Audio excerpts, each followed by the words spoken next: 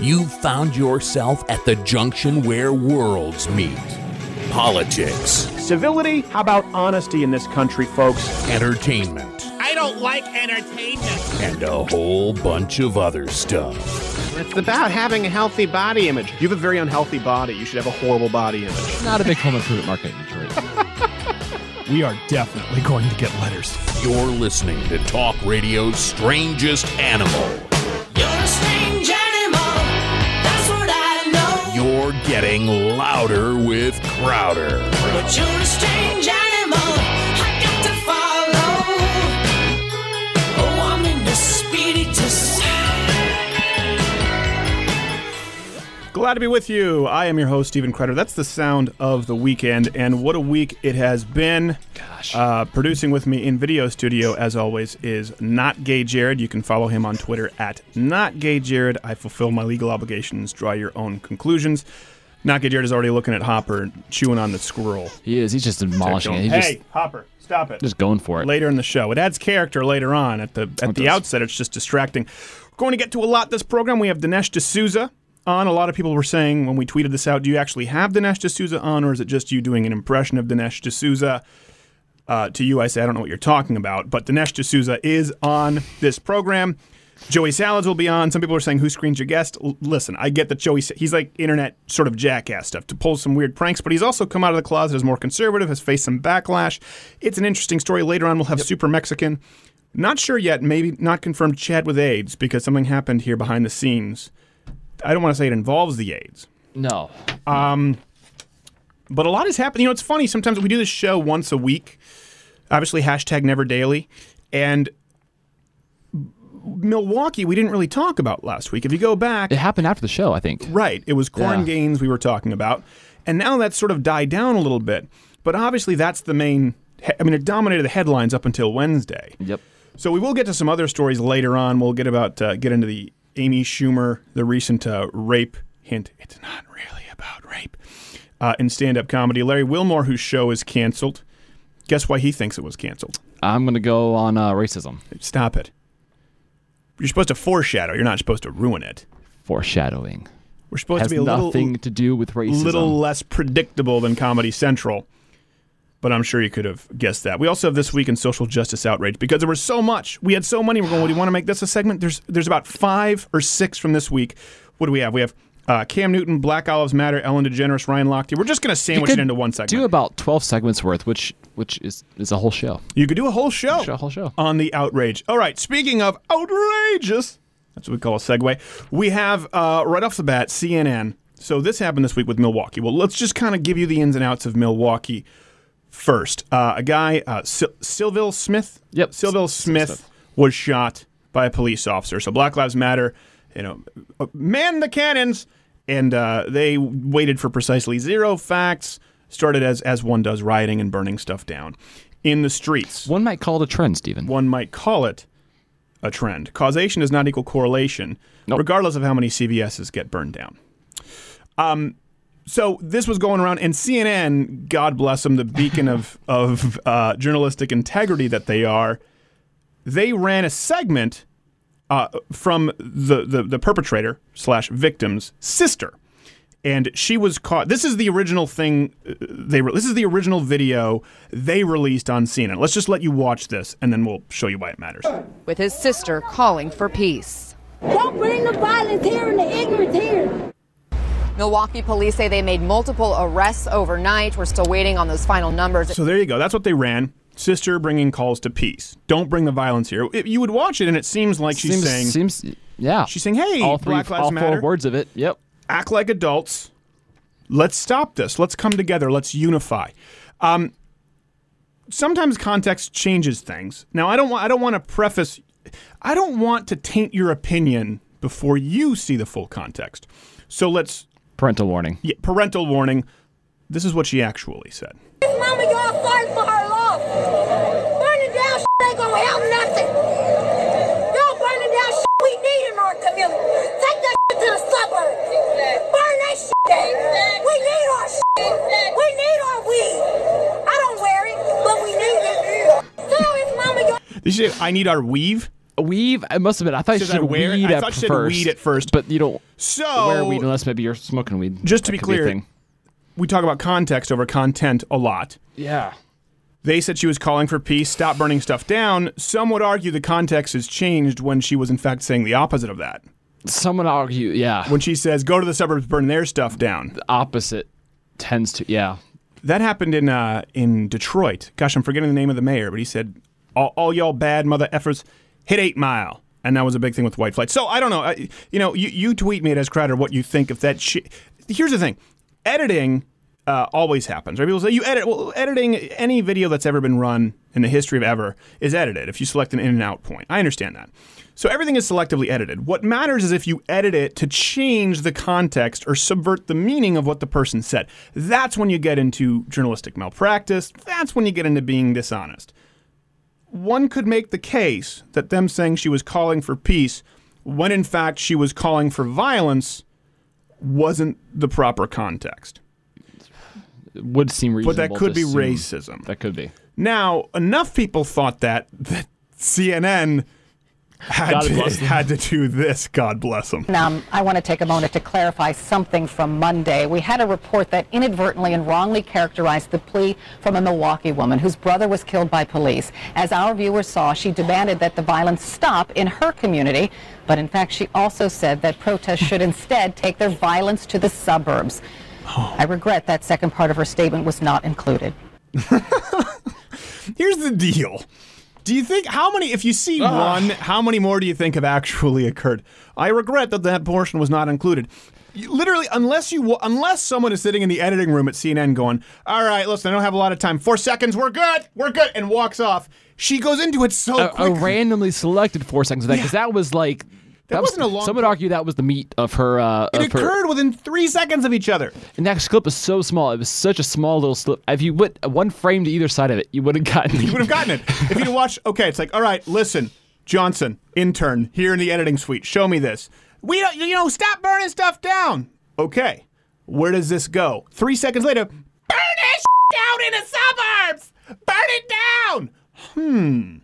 What to include? Or unless he went in and watched a 3-second clip, don't burn stuff down. That's all I need. Run it. And walked out. No one's doing that. Of course they knew. They couldn't possibly have not known. Not Gage is writing this down. I'm going to have to hit the dump button for terrestrial.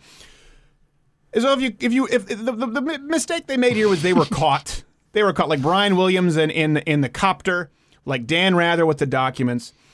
So, and this is the reason they do it is because they've whipped people up into a race war right now. We know that. Black Americans, this generation of black Americans will be far worse off than the previous 2 generations.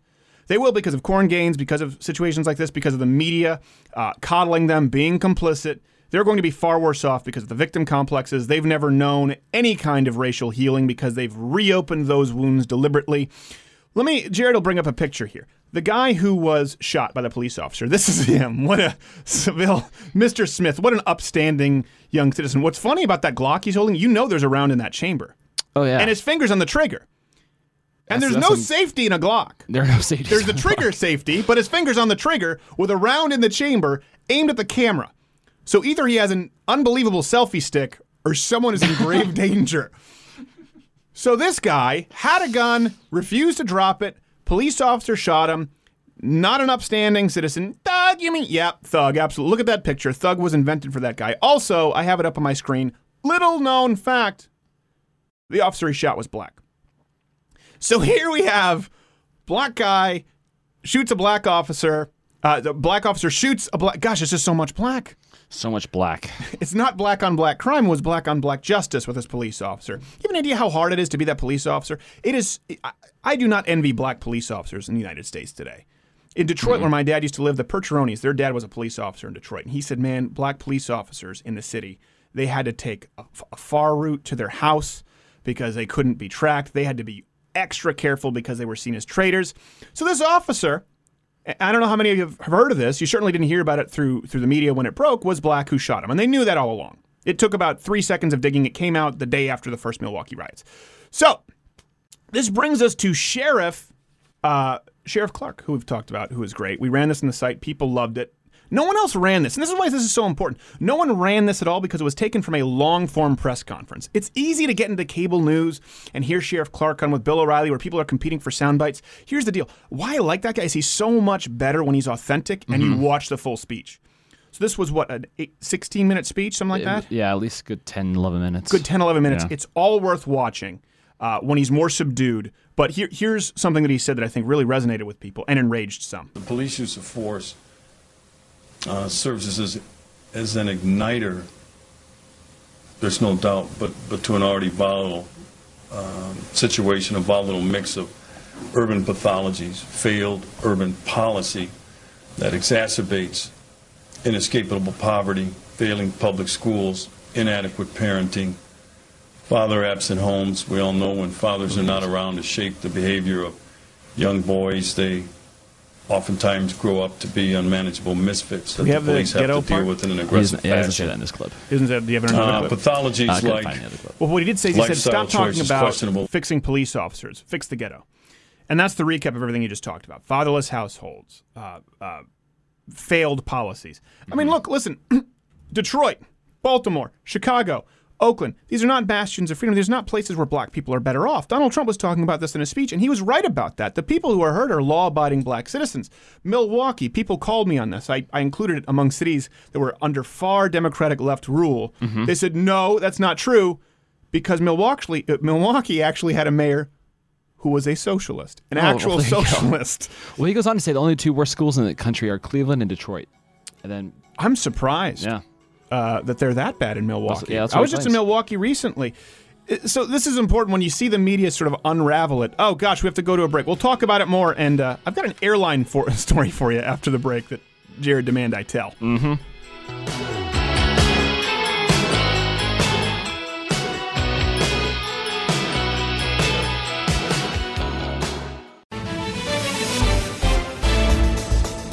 Carol Costello for CNN. It has been brought to our attention that there were some mild but important inaccuracies in last night's newscast that we need to correct. Firstly, the video that we showed you from Milwaukee of the victim's sister calling for peace was actually selectively edited to cover up the fact that she was calling for violence. Other corrections to be made from last night's broadcast: Lena Dunham was in fact not raped, Donald Trump did not beat a small child, and I am not STD-free. Also, unfortunately, we were incorrect with a few of our tornado warnings. We were off by approximately 152 miles, resulting in the deaths of 184 innocent civilians. We're sorry about that one, too. Finally, it is my legal obligation to inform you that myself, as well as my colleague Anderson Cooper, have been legally barred from referring to ourselves as actual journalists. Stay tuned for this night's broadcast after the break.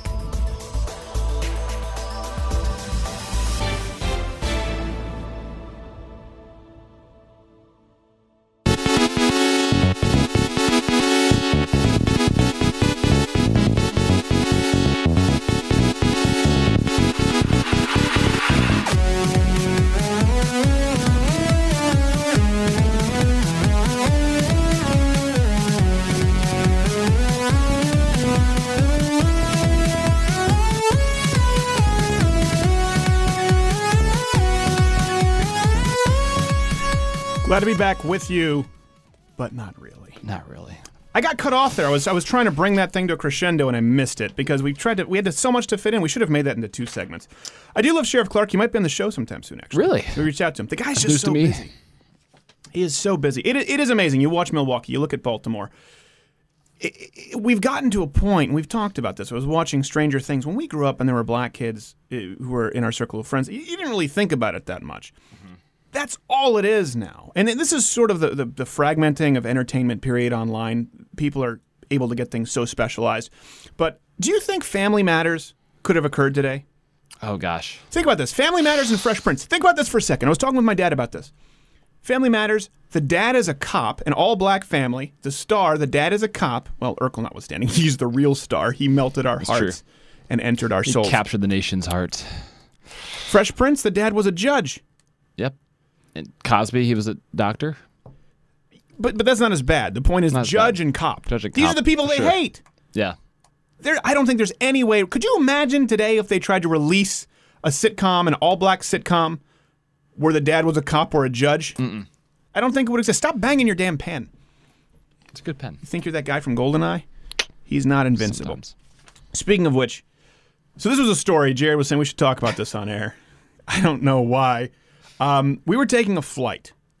Now, here's the preface. Going, well, how is this political? We're going to have Dinesh D'Souza on after the break, and we'll get back into more of it. When you want to think of industries that you can't stand, think of the ones that either have the most government intervention or have been bailed out. Happy with your health insurance? Big energy? Big pharma? Airlines? Never-ending supply of bailouts with airlines. Think about it with airlines. They don't need to accommodate you because they're never going to go under. Nope. The government's going to, it's too important. It's too big to fail. Big banks, you happy with your service at Bank of America? Worst case scenario, they just merge. Right, they just merge. So they merge and get bailouts. That's the system of airlines. So that's why the service is so bad. I don't know that Southwest has done it where they tend to have the best service. They do. So Nake, Jared, and I were traveling across the country with the full staff. Because hence not Southwest. Right, not Southwest. Hint, hashtag never daily, because that was not where we were going or looking at any studio space. So we went out, we're going out there, and we book an American airline flight. We get on the flight, it's been a long day. I say, hey, I would like to get a beer for me and my friends on the flight. One beer, Sam Adams. That's all they had. Sure. So they bring it out. Now, Jared seems to think I was out of line. I'm not entirely sure. You be the judge and you can tweet me. They bring it out and I give them a card. They say, oh, sorry, we don't take cards. We only take cash. American Airlines actually takes cards and not cash. The last time I flew them, most of them only take cards. Most of them only take cards. And I said, oh, I'm sorry. Is there any way you could, write it? I don't have any cash on me at this point. The beer is out, and she said, 2016. Cough 2016. She goes, let me talk to my supervisor. I'm sure we can do something. Goes back and talks to the supervisor, who I'm guessing maybe had a bad day. Comes barreling down the aisle. I think she had a bad couple thousand days. A bad couple thousand days. Yeah. Comes barreling down the aisle. She goes, cash only. Cash only. Cash only. I said, well, I can't know that. I said, I'm just saying I have a card. The beer's here. I'm not trying to steal it from you. I just don't have cash. And honestly, she goes, cash only on American Eagle. I said, my ticket says American Airlines. I bring it up. It says American Airlines. I said, it doesn't say American Eagle anywhere in this plane. It does. It's just on the outside. Outside. On the inside, it actually said United, if you looked at it. Yep. It was an old United plane. And at this point, everyone is turning and listening. And she says, well, I said it before we left off that it's cash only. I said it right at takeoff. I announced it on the intercom. And this is where it escalated. And I said, something snapped. So I was supposed to use the onboard ATM amidst takeoff to ensure that I had cash on me. And she's like, well, I'll fine. I'll get you the beer. It's going to come out of my paycheck. I said, I don't want it to come out of your paycheck. I'm trying to give you my money. I just don't have cash. It's 2016. At this point, people on the plane, Jared was there, as was his brother. They turned and they say, oh, I'm busy. Yes, exactly. This is where you can just see the glow of screens as they're about to tape this. That's what I thought. Instead, it was like a mini revolution on the plane. People had it, and I think people just said, oh, wait, this guy's not... It put Les Mis to shame, I tell you what. I think they said, oh, wait, this guy's not taking her crap. Yep. And 5 people go, my ticket says American Airlines, too. And she goes, well, it's regional. It's regional. American Eagle. I said, I don't know that it's regional. Can you take my money? Can I get a beer? She goes, what's going to come out of my paycheck? I said, okay, well, then forget about it. This isn't even fun anymore. She goes, well, I've said too much. I shouldn't have told you that it came out of my paycheck. I'm like, you shouldn't have done any of this. This is not the point where you cut it off. Like, you shouldn't have talked about your paycheck. You should have not done anything that you have done. This is a series of horrible decisions. It's not our fault. She's been working there since before the internet was created. And then...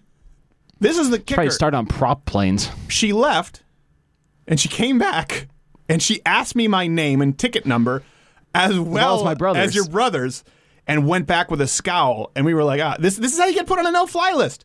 You want to buy a Sam Adams, you only have a card, you don't know that it's a regional jet, and she was furious. Oh, that's not it. And then she goes on the intercom. She goes on the intercom, I swear to you. This is 10 minutes later. For passengers who are not yet aware, even though I announced it as the plane took off. You need a little more German in there. We accept cash only. Only cash. Like, seriously, she was the flight attendant Nazi. Only cash. If you see something, say something. We could, and everyone was sitting there going, "Can you believe this?" Here's the bummer, real big bummer. She comes back finally with some beers. Only two. Only two. Three of us. So not gay Jared. We all had two-thirds of a beer. Yeah, we all had 2/3 of a beer. That so I guess sucked. there's a socialist message there somewhere. She was trying to be. It was unreal, and I'm sitting there going, "Gosh, this is just a glorified, really at the end of the day, glorified welfare queen. She's doing this on my tax dollars. Mm-hmm. If I go through my tax returns, I'm sure I can find that I've paid American Airlines enough through bailouts to earn a beer. Well, American Eagles, I don't know what goes to American Eagle. Anyway, tweet me. I want to get your emails this week. Your worst airline stories, because I don't think I was out of line. Jared and his brother were horrified that I had It was a true Curb Your Enthusiasm. When I said, you weren't wrong. Oh, I was supposed to use the onboard ATM. You could hear the proverbial cocking of heads as they said, I'm going to get... And you know what? That just shows you. It only takes one person to go against the grain. Everybody joined in and were showing their tickets going, this is unbelievable. So it might seem like a small battle, but I started a revolution on American Airlines because I had a card and I wanted beer. Dinesh D'Souza coming up after this. There's a segue.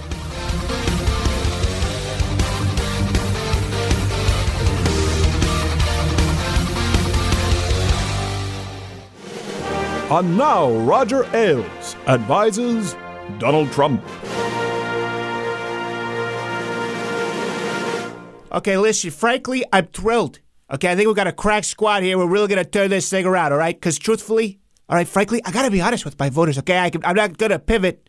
I'm not Scottie Pippen. I'm going to be me. Okay, Roger, I want to... Roger. Hey, Roger, quit motorboating Megyn Kelly. We got work to do, okay? Hey, Roger, quit motorboating Megyn Kelly. Stay tuned for more.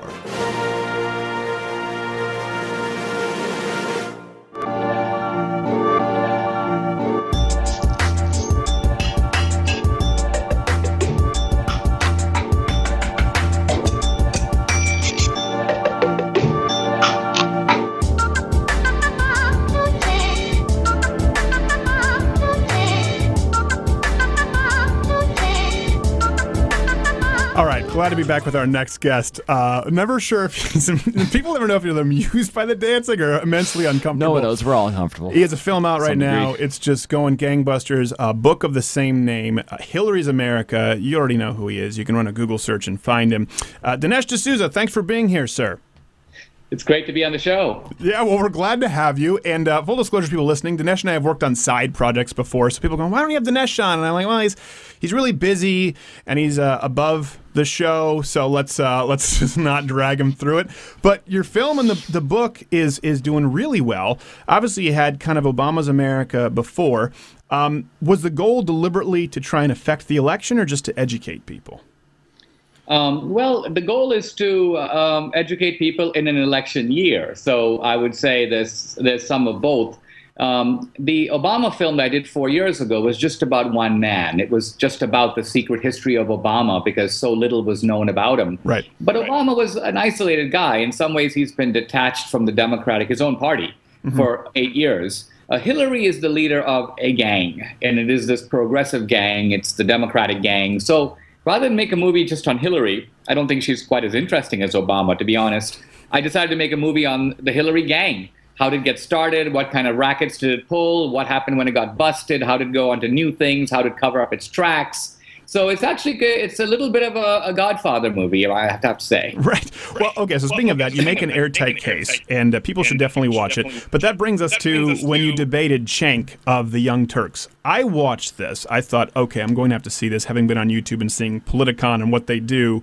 And I remember, okay, let me lay the foundation. People haven't seen it. We've talked about this. Right away, they debate. I'll let Dinesh describe it. I thought, well, this is a different animal from what Dinesh is used to because people are usually respectful.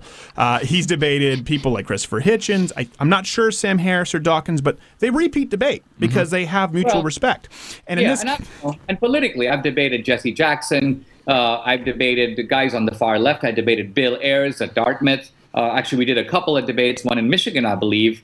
So I've debated not only the liberals, but the far left. So in that sense, I'm accustomed. But generally, my approach has been to maintain good relations with these guys, to have a debate that's feisty but cordial, and that has some respect for intellectual integrity. In other words, a debate in which you won't have somebody who ignores facts or pretends that things that are true are not true. And so with Cenk, this was quite a surreal experience because I wasn't quite accustomed to a creature like Cenk. Well, it's absolutely true. He's gone after me for a long time and then provided no recourse. So we did a parody of it, and we've done parodies kind of even on this show with it. I remember the first thing he put up, he goes, "Your own audience thought you lost." Right afterwards, he puts up a Twitter poll. And that flipped not long after. Once people, because you have those initial people liking and downvoting things before they've watched it. It's kind of a silliness because obviously, I mean, I have a following that is many times the size of his, so I could easily overwhelm him in any of those sorts of polls. But I was thinking really just more of the actual debate itself, where he'd say things like, you say that blacks were better off under slavery, and I say, no, I don't say that. But what I say is what Muhammad Ali said. Ali, of course, when he came back from the rumble in the jungle, made the famous remark. Someone asked him, "Hey, champ, what do you think of Africa?" And he goes, "Thank God my granddaddy got on that boat." But behind the sort of pungent remark, Ali was making a serious point, which is that, look, his great-great-great-grandfather was worse off. But he, Muhammad Ali, is better off for living in America. He wouldn't be the world champion if he had been born probably in some other place like Afghanistan. So he's making an obvious point that the descendants of slavery are lucky to be living in the orbit of Western freedom. So I'd make a point like this, and Cenk would start laughing uproariously. "There you go. That's just what I said. So." How many hands think slavery's good? Dinesh thinks slavery's good. Of course it's not good, right? I would watch it. It's the kind of intellectual thuggery, and what I don't know is if he's a sophisticated man who's putting on an act, or if he actually is what he presents himself to be, which would, of course, be far worse. Well, God, talk about, this is what he's very cordial, but it cuts like a knife, even worse. Ooh. I mean, and the funny thing is he would bring up stuff that you've already, this is what I've noticed, and I say this respectfully because, like you said, you've been with people who are intellectual heavyweights, and I think you would probably agree, win some, lose some, it goes back and forth. You've had better nights and worse nights, but I've always known you to maintain good relationships, as you've said. In this case, the technique is different, and I want to get into, because you've sort of bridged more traditional media with new media better than a lot of people.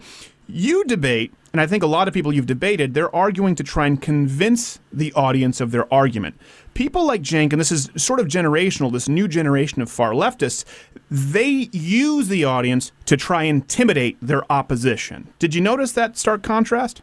Yeah, well, Cenk had a kind of a robot crew that was in the audience, and I think these were real people, but they might have been robots. I'm really not sure. But in any event, every time Cenk would say something, including the most pedestrian statements, like he would mention George Bush, this audience would then mechanically jump up and down and start shouting and applauding. So almost like Cenk was controlling them through a kind of a device of some sort. It was unbelievably frightening because these are young people who are in a formative stage of life, and you think there would be some intellectual openness, some curiosity, that their idealism would have some search quality to it. But no, these appear to be just sort of, either paid robots or just mechanized robots. And so you got a sense of what, these, when you think of the mass movements of the 20th century, people cheering for Castro or cheering for Stalin, this sort of thing, this mass phenomenon, I got a little glimpse of it in Politicon that day. Okay, couple quick questions. Did you and Cenk shake hands off camera? Was he friendly? Did you make nice or no?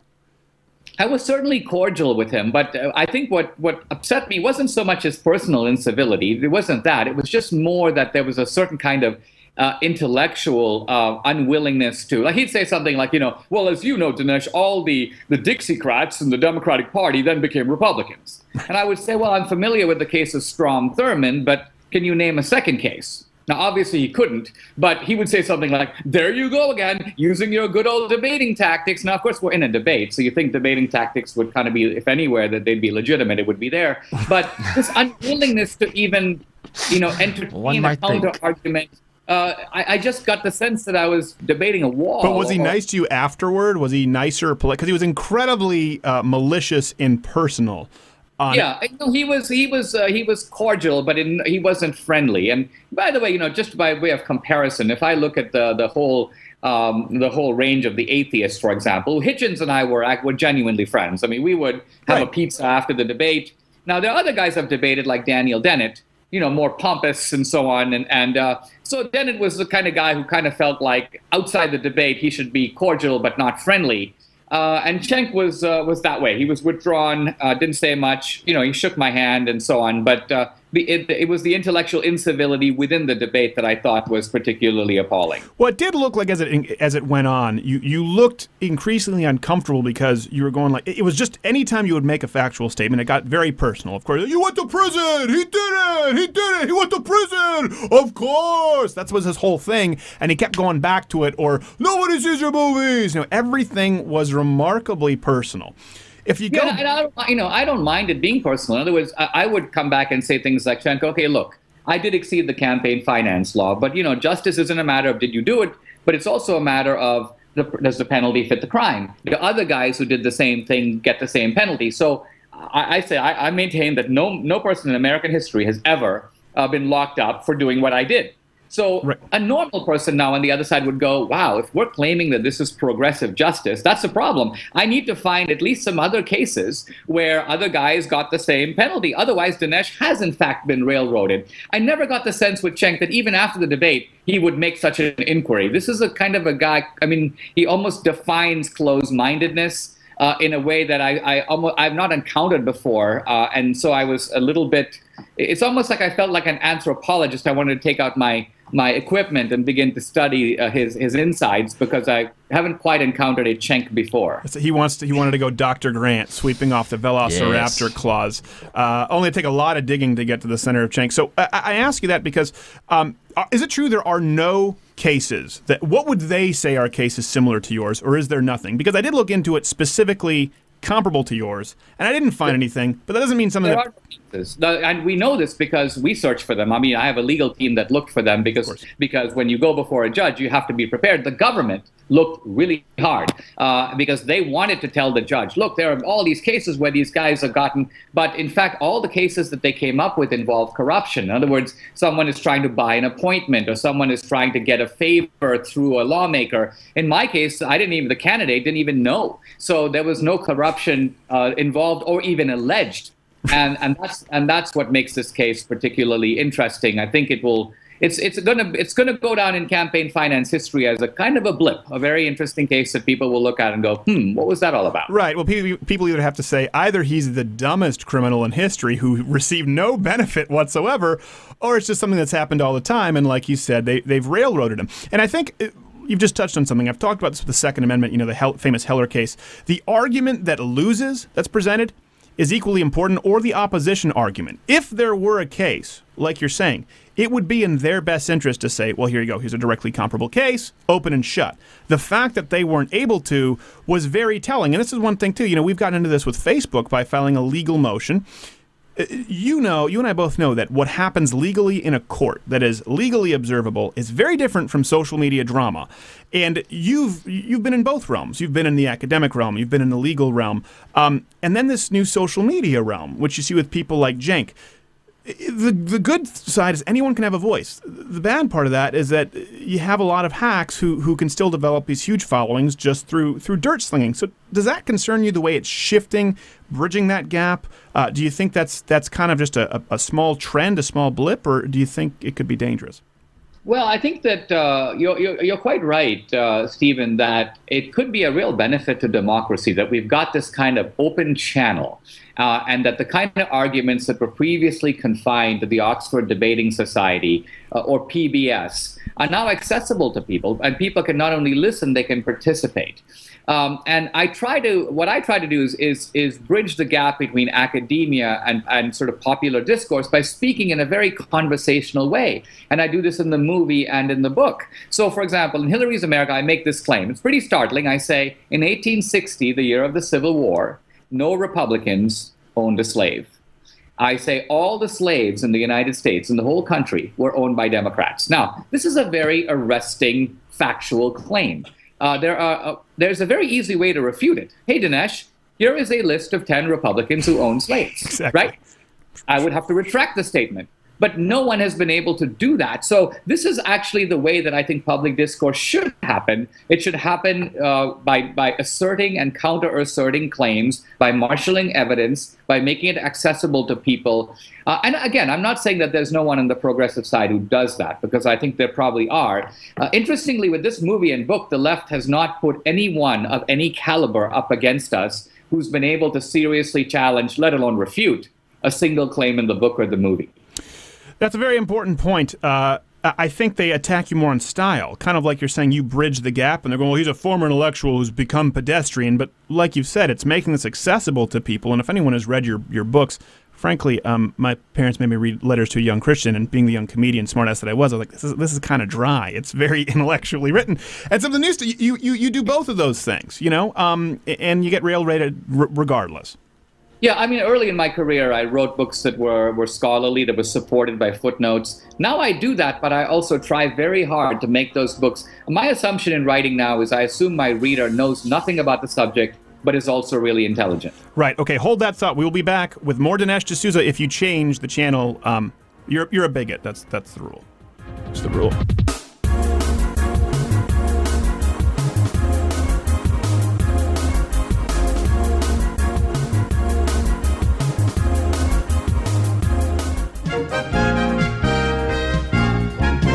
And now for installment 42 of Clarence McCaskill, worst negotiator ever. This is getting dicey. Is Clarence here yet? He's supposed to be here any minute, boss. All right, guys, I'm here. What's the situation? Clarence, thank God you're here. He's been holed up with 14 hostages for 8 hours. He's already killed 2 of them. He's making his demands right now. 8 hours, and you just called me now, huh? Nothing like waiting to the last minute. All right, give me the megaphone there. Hi, this is Clarence McCaskill, famous negotiator. What are your demands? Hey, man, don't get any closer. I want $500,000 in unmarked bills in a duffel bag and a helicopter to take me to Mexico. Yeah, okay, we'll get right on that. Right after we build the time machine to go back and save the 4 people you killed. What? Yeah, we're not giving you that stuff. And we're probably gonna kill you. What are you talking about? Oh, come on. You think we're gonna give you a helicopter and unmarked bills and let you walk out? No, we're probably sending SWAT members in right now, and you are going to die soon. Don't fool around, man. I'll kill her. Hey, is this guy for real? Yeah, he's famous. They gave him like a reality show. Yeah, it's on A&E and everything. Hey, man, don't fool around. I'll kill another person.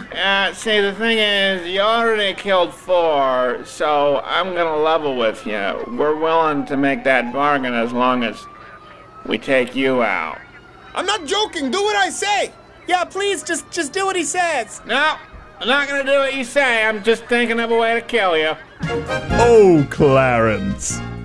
Stay tuned for the next installment of Clarence McCaskill, worst negotiator ever.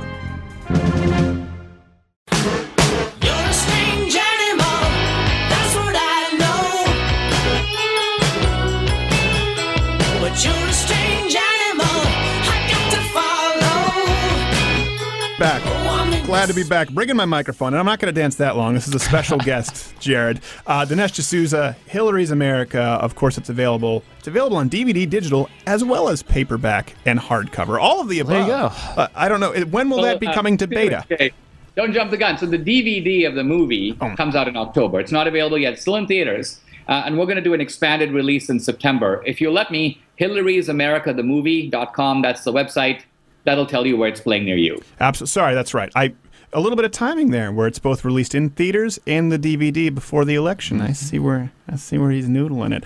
I do highly recommend it. You have definitely, regardless of where people line up politically, we've talked about this. Most conservative content is crap, particularly as far as documentaries. They've been really bad. They've been embarrassingly bad. There are a few standouts, but it definitely seems, even if you look at your hiring practices and the way these films are shot, that you've made it a point to step up in quality. Was that your mission from the outset, or is it just something that happened organically? Well, no, I knew nothing about making movies 4 years ago when I undertook 2016, but I did know that Christian and conservative movies tend to be sort of subpar and that people feel a sense of duty. I've got to go to support the movie. Now, I don't want people to go to support my movie. I want people to go to be entertained and to learn a bunch of stuff and to come up moved and inspired and fired up. And so I wanted to make that type of a movie. Now, 2016 is that type of a movie, but it's also a simpler movie. It's the kind of movie that you could have shot on a handheld, a very nice handheld camera. But now that we're doing recreations of history and recreations of politics, we do them at a very sophisticated level. So, for example, the confinement center prison scenes in this movie, there are people who thought I actually shot them in prison. I couldn't, because actually my judge issued an order that I can't film my confinement, I can't film my teaching of English to immigrants, and I can't film my psychiatric counseling, which I'm sure you, Stephen, would have loved to see, the re-education of Dinesh D'Souza. I would also want to get the name of your doctor. It could probably help me out. It was an effort that failed, and my rehabilitation has been proclaimed incomplete. Right. Well, it's one thing to have, obviously, to seek help on your own. It's another to have a psychiatric evaluation and rehabilitation mandated, and then the end result isn't the opinion they want, maybe, and they go, well, listen, the guy's still conservative.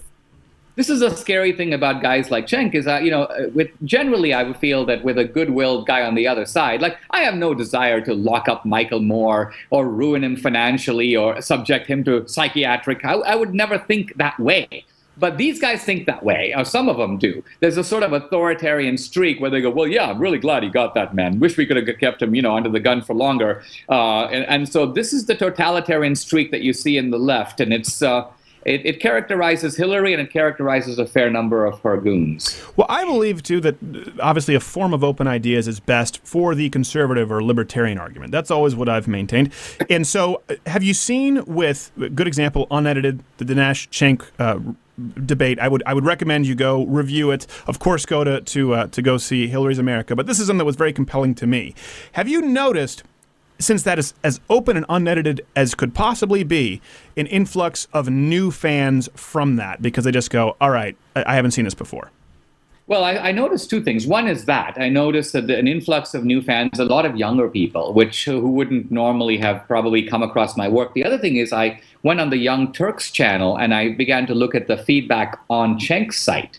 Now, while the feedback on my site is 99% positive, on Cenk's site it was running about 50-50. And a lot of people were like, Cenk, I thought you were a reasonable guy, but to see you go on like an intellectual goon at this debate, I was a little bit embarrassed for you and embarrassed for myself for being your fan. And so I was kind of interested to see this kind of stuff on Cenk's own site. And I'm sure Cenk was, thinking, I mean, I don't know what Cenk thinks, but I thought it was significant that even on the Young Turk side, you probably have some young people who are more intellectually open-minded than their host. Well, I used to get that a lot because, as you know, I've been on YouTube for years, and I was the only one there. It was just an empty desert. And as a Christian, and of course the Young Turks, when they were a little smaller, would go after me, and they would, I hate you. And then they go, you know what? I've kind of flipped on this. Even if they're an atheist, even if they would completely disagree with, for example, your debate with Hitchens, they've grown up a little bit and they've recognized, you know what? I thought Cenk was this anti-corporate, not just Cenk. I don't want to doggy pile on him, but a lot of leftists who've presented themselves as these anti-establishment, anti-authoritarians who've ironically become the man. And you're definitely seeing an exodus, not massive, but it's noticeable. And does that give you hope in kind of this area of a very cracked conservative movement with Trump and never Trump? Yeah, well, on the left, you've seen these sites like Gawker and Daily Beast and Mediaite and so on, and you've got these guys, and many of them are, 2 years out of college, and they don't know anything, so they'll say things to me like, Dinesh, have you ever heard of the Nixon Southern strategy? And I'm like, yeah, not only have I heard about it, I've written extensively about these things. I wrote a 2,000-page book called The End of Racism. I'm very familiar with all these things, but they have this sort of, idiot way of lecturing me about things that sort of everything that they know on the topic was my starting point 20 years ago. So I don't quite know what to make of this. I try to engage them in dialogue by saying things like, well, who actually won the Deep South in '68? It really wasn't Nixon. It was the Democrat, the segregation abolitionist Democrat Wallace, and that Nixon won the upper South, so the least racist South. As the South became less racist, it became more Republican. So I'd love to have real debates about these things like the big switch and so on, but the quality of the debate, I mean, it throws me back to when I was 20 and I looked up to people like Irving Kristol, Bill Buckley, Solzhenitsyn, Hayek, Milton Friedman, and I realized that those guys were writing in small magazines and in different forums, and the world is different now, but it is pathetic to see the lowering of the intellectual lowering that has happened between then and now. Right. I think you're smart to say, I assume that the audience knows nothing, but is not an idiot. We've run into that a lot with Second Amendment issues where we assume, right, sort of like a tree. Okay, there's a branch, semi-automatic, then you get to assault weapons, clips versus magazines, and then you realize you're still at the trunk. They don't know what semi-automatic means. So you go, okay, let's back this up. They're not idiots. They just don't know anything about this given subject. And so I do appreciate you bridging that gap because there aren't a lot of people doing it. They're either in academia or they're hacks like us who are dancing along to techno bumps. Dinesh, we're going to go to a web extended after this. The website right before we go? Hillary'sAmerica.themovie.com. And then the book is available in Costco and Barnes & Noble, everywhere else you can get books. This is true. Louderwithcrowder.com. Web extended, what does that mean? Yes, it's a pre-tape because he was on a different coast. Oh, we tricked you. Web extended, louderwithcrowder.com. Or you're racist.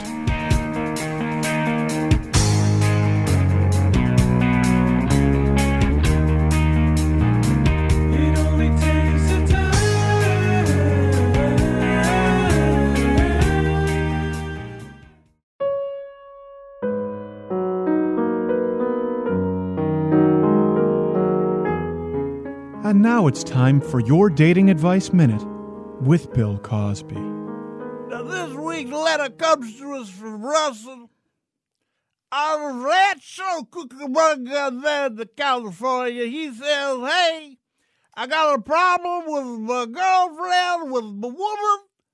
She doesn't want to see me after she's had a long day at work. And when she sees me, she'd rather see the inside of her eyelids and go to sleep.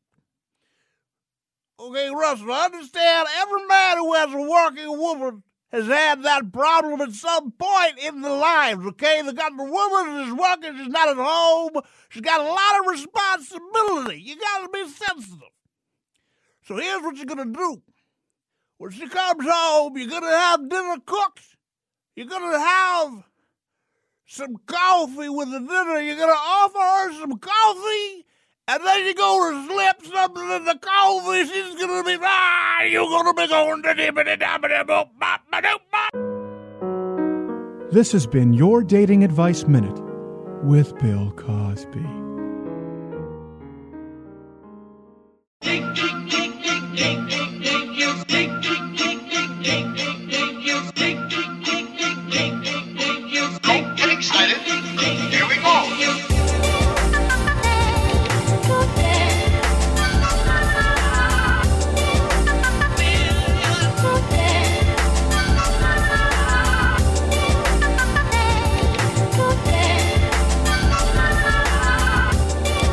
We're back, second hour. I'm worried that Hopper has a problem with dancing. We need to recondition him. He does. He's like a Baptist dog. Racist Baptist dog. You know what I think it is? I think it's when we did the Brexit thing and we danced with the firearms. He doesn't like that. Doesn't like that. He doesn't. Yeah, he really I think that like conditioned him to be afraid. I am your host, hosting, of course, second hour. Producing with me in the studio, as always, is Not Gay Jared.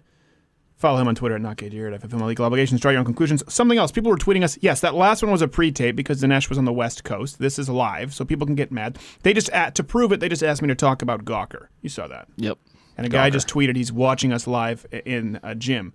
If that's Planet Fitness, I'm going to lose my mind.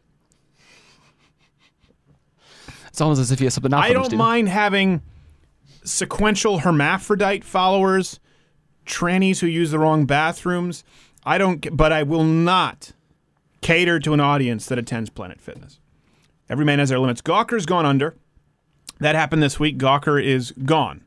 Done. No more. And that's not really surprising. Of course, the Hogan sex tape accelerated that, but they are just, there's a changing with clickbait outrage culture. That's the difference, is these leftist sites.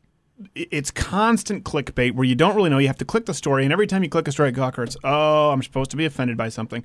So I don't really know that there's a story there. People want to gloat that they're gone. I mean, they've attacked yours truly several times, but it doesn't really bother me all that much. A lot of the hits these sites do, they're just not, you're like, all right. They're not very talented in their hits anymore. All right. You're saying I'm secretly gay? Okay. Have you seen her dancing, perchance? I mean, this isn't some kind of a conspiracy to which you've gotten to the bottom. It's pretty much out there. Yeah. So that's what's happened with Gawker. Try harder. Don't be so lazy. Speaking of Gawker, this is a story that's gotten big, and I think this is important because there are several facets to this. Comedian Aaron Glazier was found guilty of rape. We wrote about this. Not so much found guilty as much as he was just accused. No police were actually involved. Nope. We wrote about this. Some comedians came forward. He works at UCB in New York. He's a comedian. Now, listen, let me preface this by saying he may be a rapist. I don't know. Could be a rapist. I have no idea. I just want to preface that. However, does he look like a rapist? That's where you he really does look like a rapist with a beard and the glasses, but it's hard to know if it's a rapist or a hipster. Well, some may say, what's the difference these days? It's true. They're raping one thing, either your bank account or your self-respect. Their own self-respect. That's true. It's self-rape with the hipsters. We need to create a game on that. So this guy, Glazier, women came forward, said he had raped them. So he lost his job working at the Upright Citizen Brigade Theater. I guess he had a weekly show. And he came out and he responded by Facebook. And he said, recently, one or more women have accused me of sexual misconduct. He said, I didn't do that. I didn't do it, and I've had no recourse. I don't know the names of the women. I don't know the accusations. And I don't know that there's been any evidence presented. And I've lost my job. And he's swearing up and down that he has not done this. Okay? So he could have done it. My point. So don't say, you're a rape apologist. He absolutely could have done it. We have no idea. That's why we have a system of law. That's why we have courts. So what happened here is someone, I guess, who is friends with Amy Schumer. I don't think he writes for her specifically. That was a rumor out there. Guy named Metzger, Kurt Metzger. I always get it wrong with Guy Metzger. He's a comedian. He has like a show and He has stuff. a comedian. He has a show. And he took to Facebook. So this is important why I'm giving you all these facets. He said, hey, I know the cops aren't always helpful and that rapists don't get convicted, but they can't do anything if you've never even gone to the cops. He said they can't help if you don't bother going to the police at all. Why aren't the rape kits being tested? You need to come forward and go to the cops and convict this person. That's what this guy said. Mm-hmm. He said if you were raped, go forward and convict this person, as we've been saying for a long time. Now, you can bring this up. Our resident favorite, Amy Schumer, felt the need to tweet out. I think you have it on your thing there, your image. She tweeted out, I am so saddened and disappointed in Kurt Metzger. He is my friend and a great writer, and I couldn't be more against his recent actions. Only 765 retweets. This is important. When you look at these sites or these people who have millions of followers and their retweets, their likes are not proportional, you start to see a shift in culture. Amy Schumer, a comedian who's made her career off of, set your stopwatch, I'm a slut, and fat. That's her career. That's her entire thing. I like eating. I also like being slutty. That's her shtick. And it's worn thin very quickly. She's been carried on the backs of critics. They've all told you that you need to love her, that she's hysterical. I used to think she was funny when she did stand-up. I don't find her particularly funny these days, but most people don't. It's worn very thin. She felt the need, that's her shtick, to go forward and condemn a friend, saying, I am totally against that. What is it that she's totally against? She is against him saying, go to the police if you are raped. Police if they don't do anything, that's a horrible problem. We need to fix it. But they can't do anything if you don't go to them. She is mad that somebody, a man, is trying to prevent more rapes. Kurt Metzger is trying to prevent more rapes. That's why I want to prevent more rapes. If this guy is going around raping everybody in the Upper West Side, or more so the Trendy Village, I don't know where UCB is in New York City anymore, guess what? You need to come forward and get that guy convicted so he doesn't go and rape somebody else. That's what I want. Men don't like rapists. Nope. We don't want to see more women raped. However, coming forward on social media is not the same as going to the police. You don't care about women. You don't care about women who could be raped, who could be future victims. Amy Schumer, self-professed feminist, strong feminist who also literally wants to take your guns away up there with her Uncle Chuck, is saying, I am so against somebody believing in due process and thinking that you should go to the police if you're raped. You should simply say the words rape. You don't even need to finish the word. Just say "ruh," and the guy is guilty and loses his job. There is nobody who wants to see rapists locked away more than myself or more than self-respecting, non-feminist, strong That's women. the gut reaction of every guy out there. You just want to kick their ass when you hear about that. You hear about that? As a guy, it's completely natural. Truthfully, have you ever met a guy in your life? Tweet me at Esquire. Have you ever met a guy in your life who, when the subject of rape came up, he's like, yeah, but secretly we're all on board, right? Yeah, it's just kind of our thing. Just don't tell them. I've met some people behind closed doors who I found out were racist. I'm like, oh gosh, that's surprising. Usually, legitimately. Yes, but never rape. On the rape, apologists. usually the surprise comes when I'm like, wow, you want to do some really dark things. Like, you're willing to kill a guy. I really believe you are on this subject. Like, I didn't think you had it in you, but you bring this up, and I think you would. Yeah. That's usually the surprise. You're like, oh, here. I've met some people. I'm like, this guy could kill somebody. I've never met anybody who's like out of left field. We're just talking like, yeah, rape. It's never once happened. No. So this is why it's so important, because you're not going to read about this at Gawker. You're not going to read about this. You're not going to hear about this in the news. What you'll hear is man accused of rape, and that'll be it. And he's posted on his Twitter that he's like, hey, look, here's my entire podcast. Listen to it front end. And I listened to like 10 minutes of it today. And the guy Metzger, you mean? Metzger, Kurt Metzger. Kurt Metzger. And of course, no one's going to see that. No one's ever is going to bury it. And then all they're going to live with is that tweet of Amy Schumer. Yeah. They're just going to say, well, no one really sees a tweet of Amy Schumer. Well, I mean, but that's the headline. It's like those Funny or Die sites and stuff. No one really pays attention to them anymore.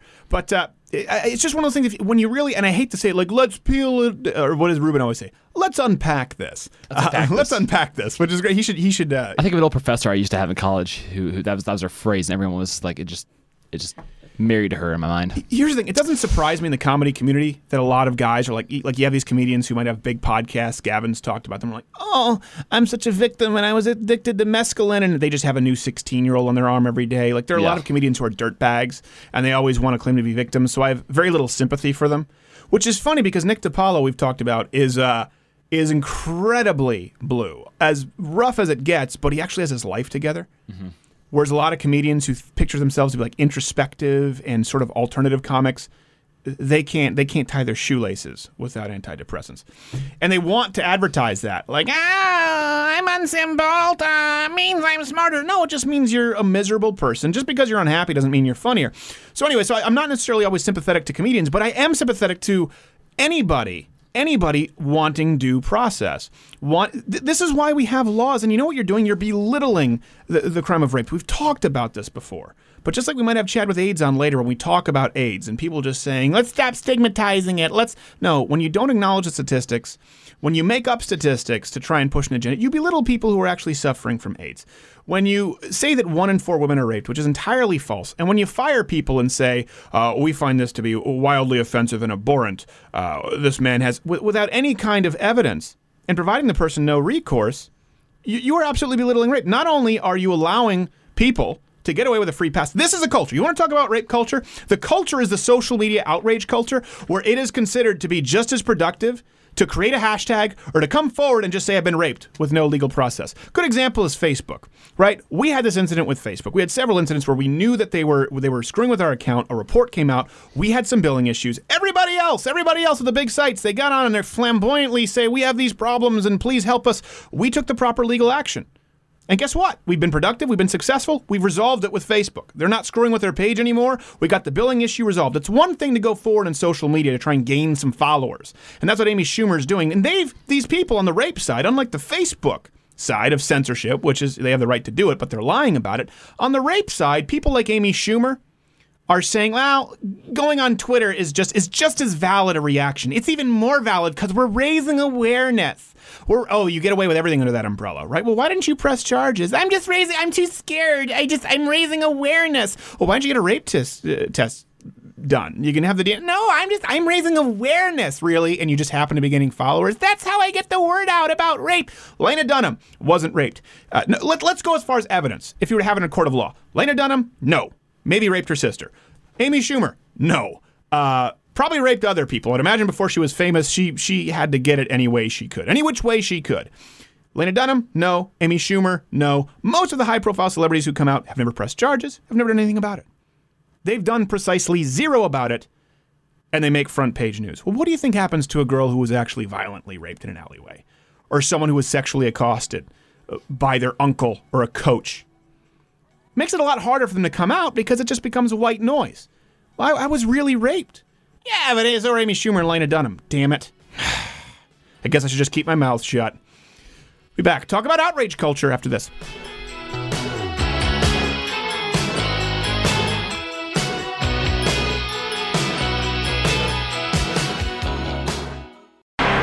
This week in feminism.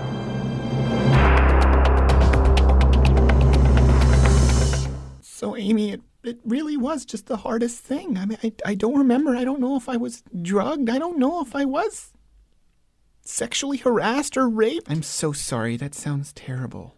So I don't know what to do, but I was really thinking, I was talking with my parents, and there's no easy decision to make at this time. I'll support you in whatever you do. Thanks. Okay, so I was thinking for sure that the first thing I should do is, go to the authorities and file the proper paperwork to press charges. Would we do that? What? I don't know about that. No, this is a serious crime, and I want to make sure he doesn't go do this to anyone else. I have to do this for other women. I need to go to the cops. Have you considered a hashtag?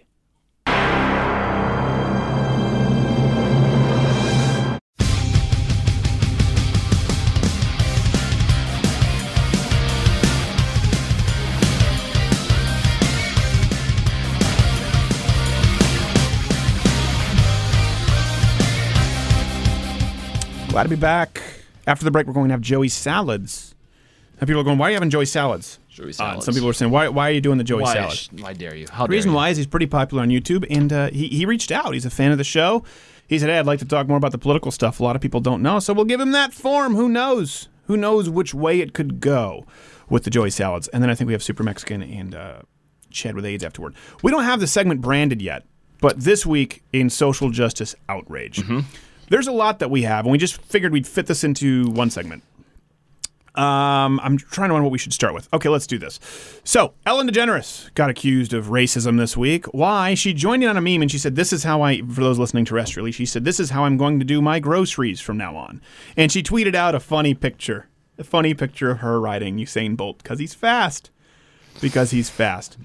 So, lesbian, pro-social justice warrior, progressive, Ellen DeGeneres tweeted out was an already common meme with Usain Bolt. Yep. Everyone was jumping on that one. Yeah. No pun intended.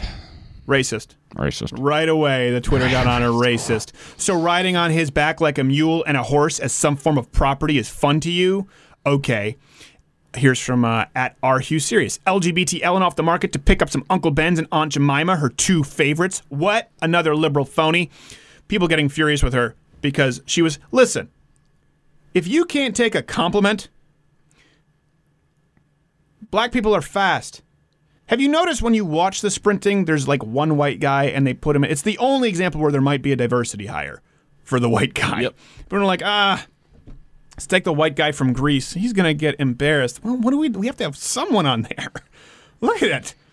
Look at this. It's just Usain Bolt and everyone else. There's no reason to have anyone else here. It's Usain Bolt and everyone else is black. We just toss in one white guy. Or a woman now. Yeah, or a woman now. So Ellen DeGeneres caught so much flack because and by the way, this is a common meme. It was with Michael Phelps. There was a meme going around. If you were stranded on an island, desert island, what would you have? Water, a flashlight, and Michael Phelps to ride to shore. So it's not new. Again, this proves to you that liberals, leftists are racist. They see this as... It's complimentary to Usain Bolt. By the way, you know who didn't find it insulting? Usain Bolt. He retweeted it himself. What? All right, let's not... We have so many to get through. All right, Cam Newton. Cam Newton said that, and this guy's been obviously the center of a lot of controversy. Cam Newton said that America was past racism. When they asked him, they said... do you think that it's about race and the flack you've caught? He said, I don't want this to be about race because it's not. It's like we're beyond that as a nation. So right away, people turn on him. If Cam Newton doesn't check himself, he's going to become the next O.J. Simpson. You are black, bruh. Cam Newton needs to spend more time dressing like a middle-aged mom trying to get back out there and less time discussing race. So right away, if he gets off the plantation, Cam Newton, you're not really black. That's what Twitter let him know. Something else we have here. Restaurateurs stuck it to liberals by he created the Black Olives Matter slogan at an Italian restaurant. And right away, people are outraged. Black Olives Matter. The tweets, furious. We have green olive. I mean, just people, just nonstop outrage. Black olives matter. You can't even make a joke about it. So what do we have so far? We have Ellen DeGeneres. We have Cam Newton. We have Black olives matter. Do we have another one, or we just have the clip? We have this one here. What is this? Ryan Lochte and vilified Douglas. They're saying, well, Ryan Lochte lied about. This is hilarious, by the way. He lied about being robbed. It seems. First off, people are saying, why are we supporting Lochte and vilifying Gabby Douglas? I don't know anybody who says anything. If ever Ryan Lochte's name occurs in a phrase, it's either is not followed by is not as good as Michael Phelps or is a douche. I've never heard anybody say anything else about Ryan Lochte. Like, he's a great swimmer, but man, he's not as good as Michael Phelps. And that guy is a douche. Always. I don't know a ton of Ryan Lochte fans, just to be clear with you. The reason Ryan Lochte, people aren't super outraged, is because they expect this of him. Gabby Douglas, the reason people were critiquing her is because she was America's sweethearts, and there were a lot of reports that she was being needlessly bitchy. It's not because she's black. It's not because she didn't do well. It's not because she didn't put her heart on her hand on her heart with the national anthem. It's not because people think she was making.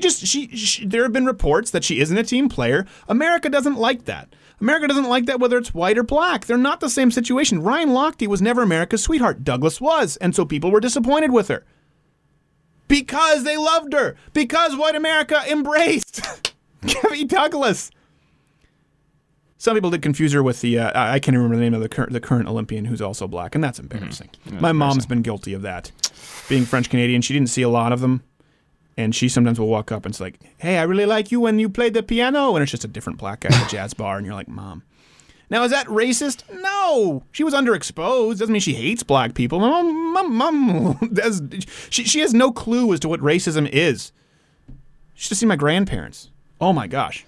All black people look alike to them because they didn't see them. They didn't see them. That's kind of a rough generation, though. You know, it's one of those things. Racism is very clearly someone who believes they are superior to another race solely because of race. It's not a miscommunication. It's not about being insensitive. Let's just frame that in with the racism. All right. And finally, here's a show that just came out. What's the name of the show here? I don't have it with me, do I? Oh, The Great Indoors. The Great Indoors. So this is a show where people were... Okay, it's a show that seems to make fun of millennials. Seems like it's trying to piggyback a little bit on, what's the Tim Allen show? Last Man Standing. Yep. This premise of the show is this guy is coming into this outdoor magazine, sort of, wildlife, outdoor hiking mountain man magazine, and a bunch of millennials work there, and they're part of the digital age, and they're overly sensitive. Mm-hmm. So the whole show it's like the buddy cop thing. Wisecracking black guy, old white guy with a revolver who does things by the book. Well, this is freewheeling mountain man from the previous generation, and then a bunch of mealy-mouthed, overly sensitive millennials. So that's the story. Let's roll the clip so you know what this is about. Between you and human resources, young adults today are a very delicate group. We offer an entire class on how to deal with that. Oh, is the class called I Was Born in the 90s Wah? There you go. So, everything we're talking about, all of the outrage, we're tying this up. Millennials are overly sensitive. They're outraged about everything. This show makes fun of it. Guess how millennial reporters reacted? Well, I'm going to guess they were maybe a little bit touchy. They were outraged. They were outraged. Here you go. A millennial member interrupted Givens. I'm a millennial myself. How are we so coddled? And what about our overly politically correct workplace bothers you? Why are you portraying us as too sensitive? And then at one point they asked, this is a member of the media who's a millennial, so are you the Trump show? I'm just seeking clarification.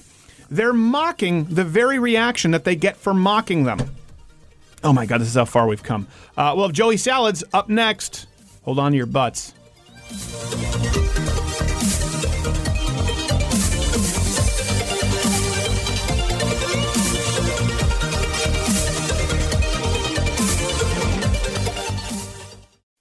All right, our weekly double secret patriarchy meeting is now in session. As you know, there are refreshments at the back of the room, but please keep it to a 2 per person maximum. Mark Wahlberg, I'm looking at you. I only drank one last time, okay? You're a terrible liar, Marky Mark, but you're cute. First item on the list this week is making sure we maintain our grip on rape culture. Any ideas? Yes, you at the back. Yeah, I was thinking maybe some reverse psychology. I'm listening. So I was thinking maybe we tell women who say they've been raped to go to the cops. Thereby ensuring that they'll never go to the proper authorities. I like it. Yeah, because they'll like do the opposite. Brilliant. So if we all go out from here and act like we want to catch and incarcerate rapists, which of course we won't, it's all a front, we know that, and tell these women to go to the police, we know that they'll do nothing more than relegate themselves to hashtags and Snapchat, which is entirely ineffective, allowing us to continue our stranglehold on consequence-free rape. Oh, but what if one of them actually goes to the cops? Shut up, Perry. No one wants to hear the words coming out of your mouth. Oh, glib, Perry. They'll never go to the cops. See Lena Dunham and Amy Schumer. Their rapist was Charles. He's still doing it today. Guilty. Well, that was productive. I feel good about this meeting. Consider it adjourned. See you next Tuesday.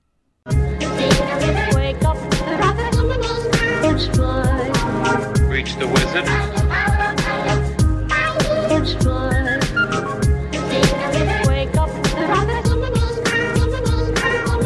Reach the wizard. All right, glad to be back. This next guest, a little bit of a controversial figure there, not Kate Jared. Mm-hmm. A little I bit see that. controversial. We'll get into that. But nothing as controversial, even with the stunts he's pulled, as apparently coming out of the closet as really just a non-liberal. You know him on youtube.com/Joey Salads. Joey Salads. We'll go with like the Alice Cooper name. We'll go with the stage name. Joey, thanks for being here. Thanks for having me. So you've been on YouTube for a long time. How many years have you been doing videos on YouTube? Professionally, I think around 2 years now. Okay. But I've been on it since for 8 years.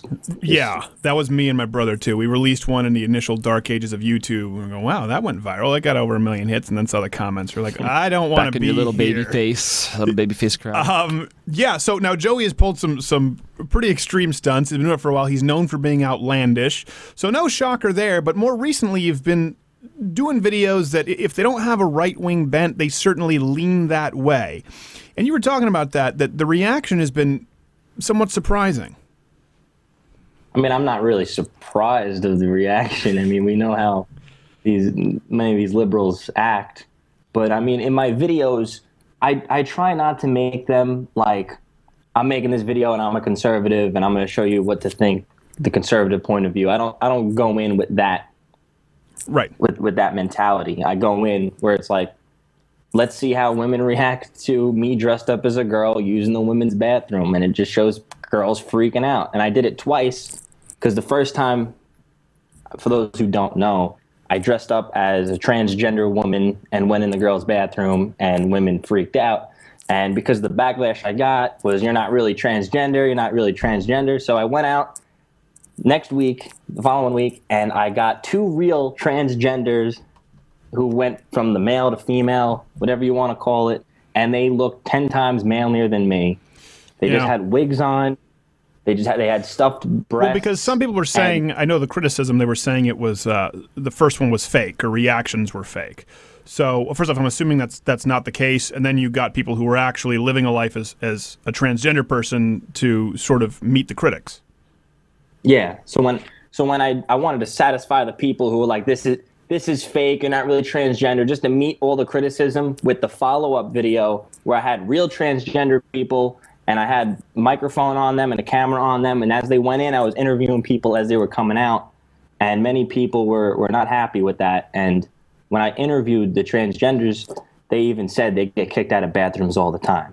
Right. Because, how does that work out? How do you approach a couple of transgenders and, hey, I want to make the internet hate you a little bit. Yeah, I want to make the internet despise you through me. And want to hear how I did it? I literally went driving down Hollywood Boulevard, and I was like, let me look for the manliest looking transgenders that I could find.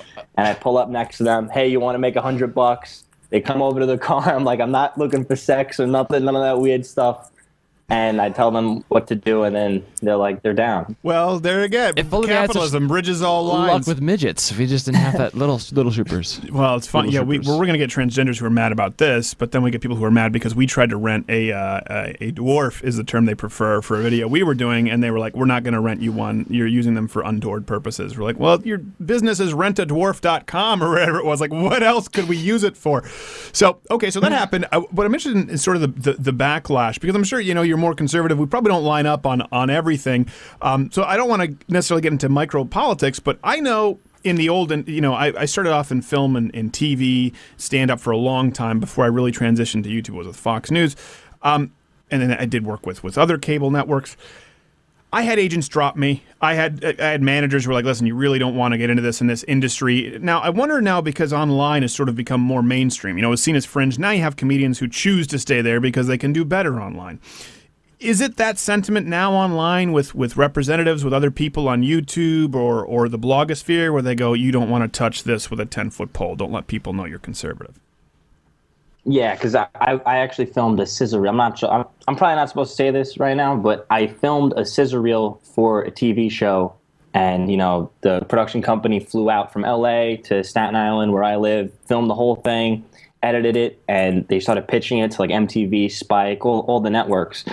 And when they started, they said to me, they're like, don't tweet or post anything conservative as we're doing this process, because if MTV wants to buy it and then they look into your videos and your tweets and they find out you're a Trump supporter, the show's not going to sell. Right. Well, I mean, it shouldn't surprise them if you're out there in Staten Island, necessarily being a Trump supporter. Yeah. It is. I mean, listen, it'd be one thing if you were somebody who just sort of, hosted a Young Turk show or a basic daily makeup show. You drank your own urine on camera a while ago. I mean, you're known for outlandish stunts. Yeah. Let me put that into context, because a lot of people think that I have a weird fetish of drinking my own urine. It's actually very common with a lot of Brazilians or people who they believe it's cleansing. So you're not like people do actually do that. But I'm just saying, like, compared to, hey, vote for Trump versus, all right, let's go with the Morning Dew here as my supercharged smoothie. It seems like that'd be a little bit more controversial. Well, the reason why I did that was because I was filming a Jackass style movie with my other YouTube friends. So we've done dumb stuff. Like, example, one of them is we went in a bull ring. I broke my wrist, got hit by the bull. All of us, we pepper sprayed ourselves before going in the bull ring. We vomit on each other. Gosh. My friend actually, one of the scenes was he dressed up as a giant bird and he chugged a gallon of milk with blue food coloring in it. And him and my other friend both dressed up as birds. They went out in West Hollywood, and he starts vomiting in my other friend's mouth. Okay, all right. I like the birds. This does go to rest. Do you ever think that maybe you shouldn't endorse Trump because it could hurt him at this point?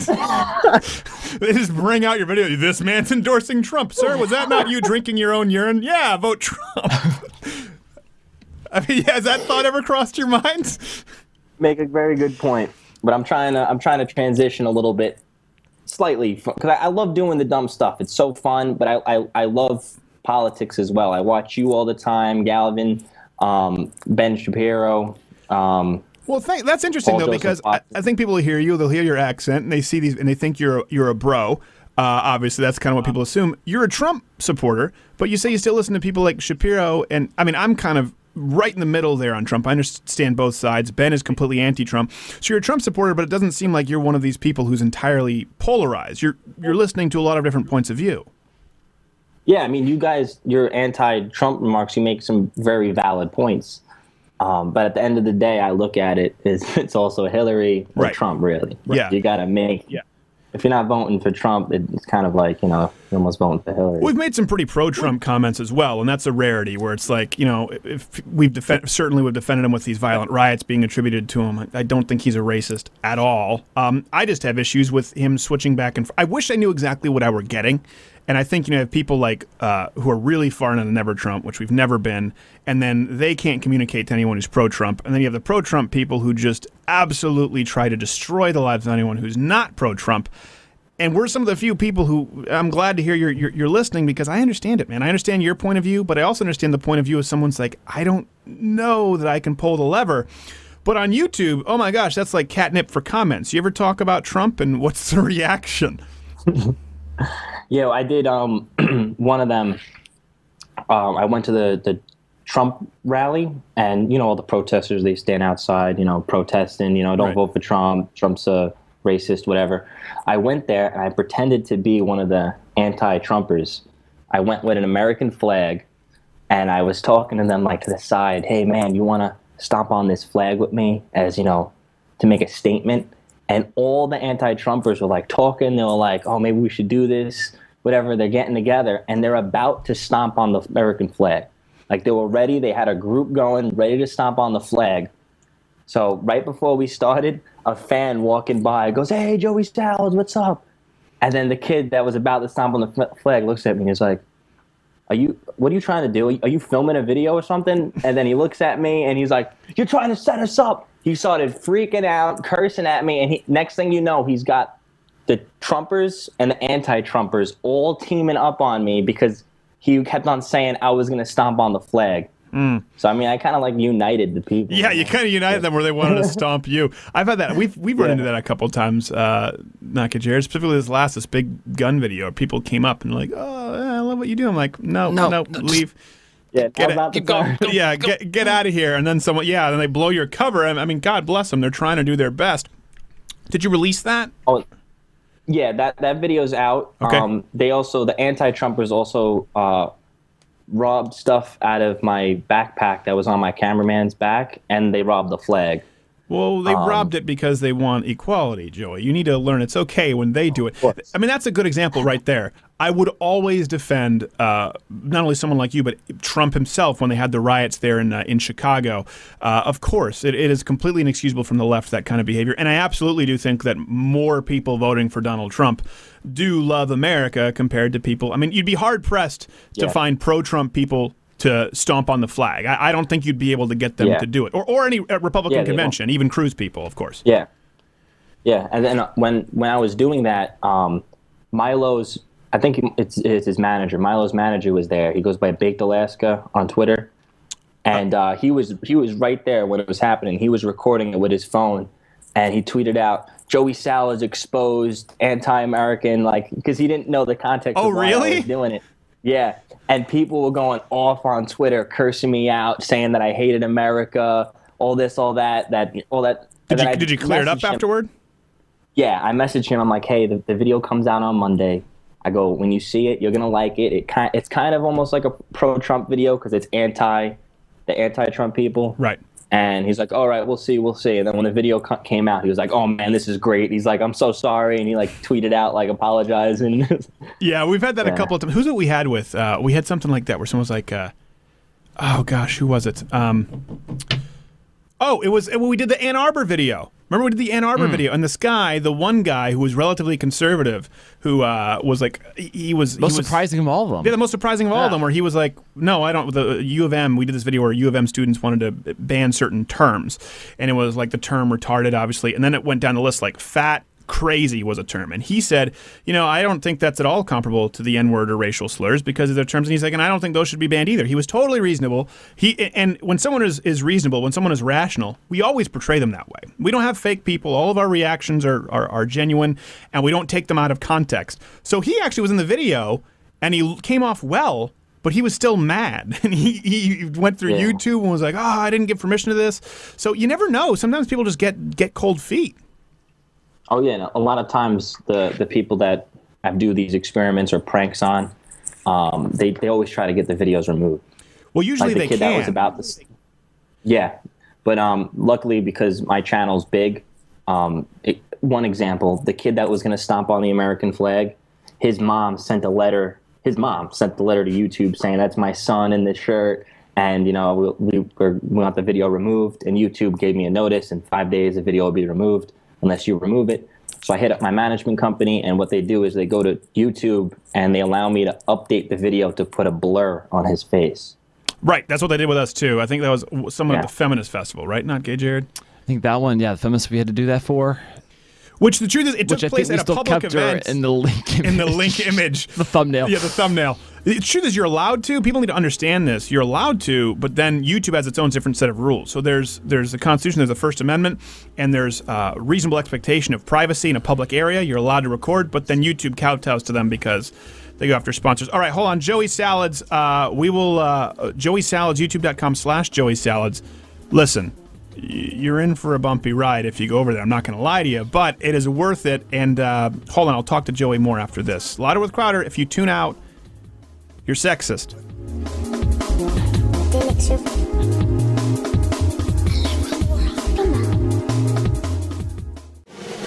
And now Roger Ailes advises Donald Trump. Okay, listen, we're down to the polls. Those can change in a moment's notice. We found, okay, I'm doing poorly with women, which is bizarre because women love me. But the one thing we've had at our convention, women really responded positively to Ivanka. Ivanka, come out of here.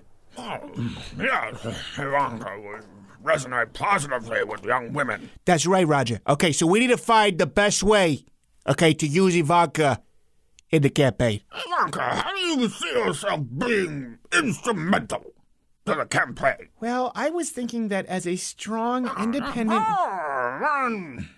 Pumps! I like it when a woman was a good pair of pumps. Yeah, I'm surprised you know that. I think that with my pedigree... Slip that dress over the shoulder a little more. I don't like what's happening. What? Let the dress fall off your shoulder so little.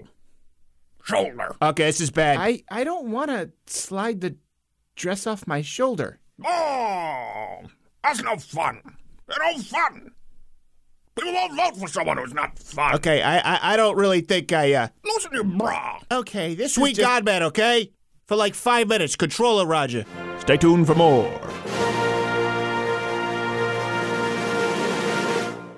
When it's time to party, we will party hard.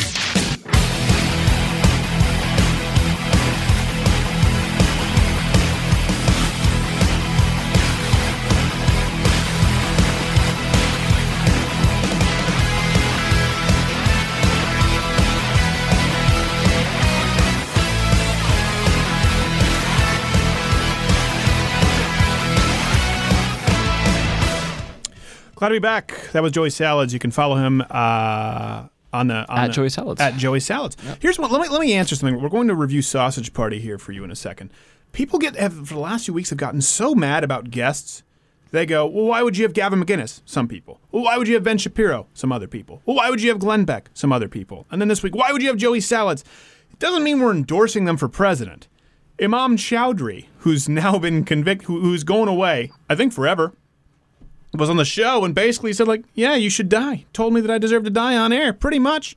He was very polite about it. He was extremely polite about it. You gotta respect that. The people who are offended... Gotta respect that. They shouldn't be listening to this. You really shouldn't... People go, why would you turn up? We don't want you listening to this show if you get offended because we have a differing point of view. Seriously. I would prefer if you didn't watch or listen and complain. That's it. I don't care. I don't agree with Glenn Beck on everything. There's a lot that I disagree with him on vehemently. Same thing with Dinesh D'Souza. Maybe we should just start issuing trigger warnings to be on the safe side. Yeah, exactly. Conservative social justice warriors. They get so triggered. It's like, listen, we perfect example, we had Gavin McInnes and Ben on the same show, exact same amount of time. Pro-Trump, anti-Trump. People go, why would you have anti-Trump on? Just shut up. Really. It's one of those things. I don't care if you're left, I don't care if you're right, I don't care if you're Trump, I don't care if you're never Trump. Just don't lie to me and we can have a good discussion. The good thing is when we look through our numbers, which we're very grateful for it, though we're never going daily, #neverdaily, so stop asking me on Twitter about it at @scrowder. Obviously, the numbers, if you have a few thousand people who get upset, that doesn't really mean anything. But you still do get some people who just furious that you would have the balls, if I may, to have someone on who could disagree with you. Bizarre. Joey Salads we had on because he asked to come on the show. And I would maybe understand if you only had like one stream of guests on. But couldn't be more farther from the truth of this show. Yeah, I know. I think we're going to have Sally Cohn on next week. Sally Cohn on, hopefully. We're trying to get on. Who else? Hopefully Kurt Schilling. Kurt Schilling. But we don't know yet. We don't know yet. So we're hopefully we'll get Sally Cohn on, and we'll have that debate. Why would you have her on your show? Shut up, idiot. These people are just ridiculous. These people. The good thing is I can talk this way because I know a vast majority of our audience approves, and they're clapping. The funny thing is they're clapping open conversation. They're not clapping cheerleading. They're clapping to get rid of the cheerleaders. Yeah. If you're a cheerleader, this tweet your claps. Show. We need some more claps in the tweets. I love that our audience calls us on stuff when we're wrong. I adore it. Please do. And we've issued corrections many, many, many times. Okay, speaking of which, people have said they wanted this. We were supposed to start more film reviews, which would happen if we had a daily show, but that's not the case. That's not the case. Sausage Party. Jared and I both saw it. Oh, here's a funny story in the parking lot for Sausage Party. Jared knows this. I swear to God, this is true. So I had knee surgery. My knees it hasn't recovered as I'd like it to. So I have this roll-on stick, kind of like Icy Hot, but it's essential oils. My wife uses it. It does feel good. It helps. So I go, listen, before we go into the movie, if I'm going to be sitting in that chair, it really starts to get sore. So I need to put this on, but I can't roll my jeans above my knee. I need to get onto my knee. So I say, okay, we're going to park at the end of the parking lot where it's dark. It was a dark parking lot. At the end of the parking lot, and you guys block for me. I'm going to pull down my pants just to my knee on my left side to rub this on, this numbing sort of oil liquid. I don't know what they were doing because they had one job to do. Make sure that I wasn't caught with my pants down. End of the parking lot, very dark. You couldn't take a picture with your phone. No. It wouldn't show up. Hey, can I get a picture? And it's a fan who walks up in a parking lot with my pants down, rubbing on Deep Relief Essential Oil on my knee. And I zipped up my pants, I buttoned them, I gave Jared a dirty look, and I gave the man a picture. They're possibly listening right now. Or possibly.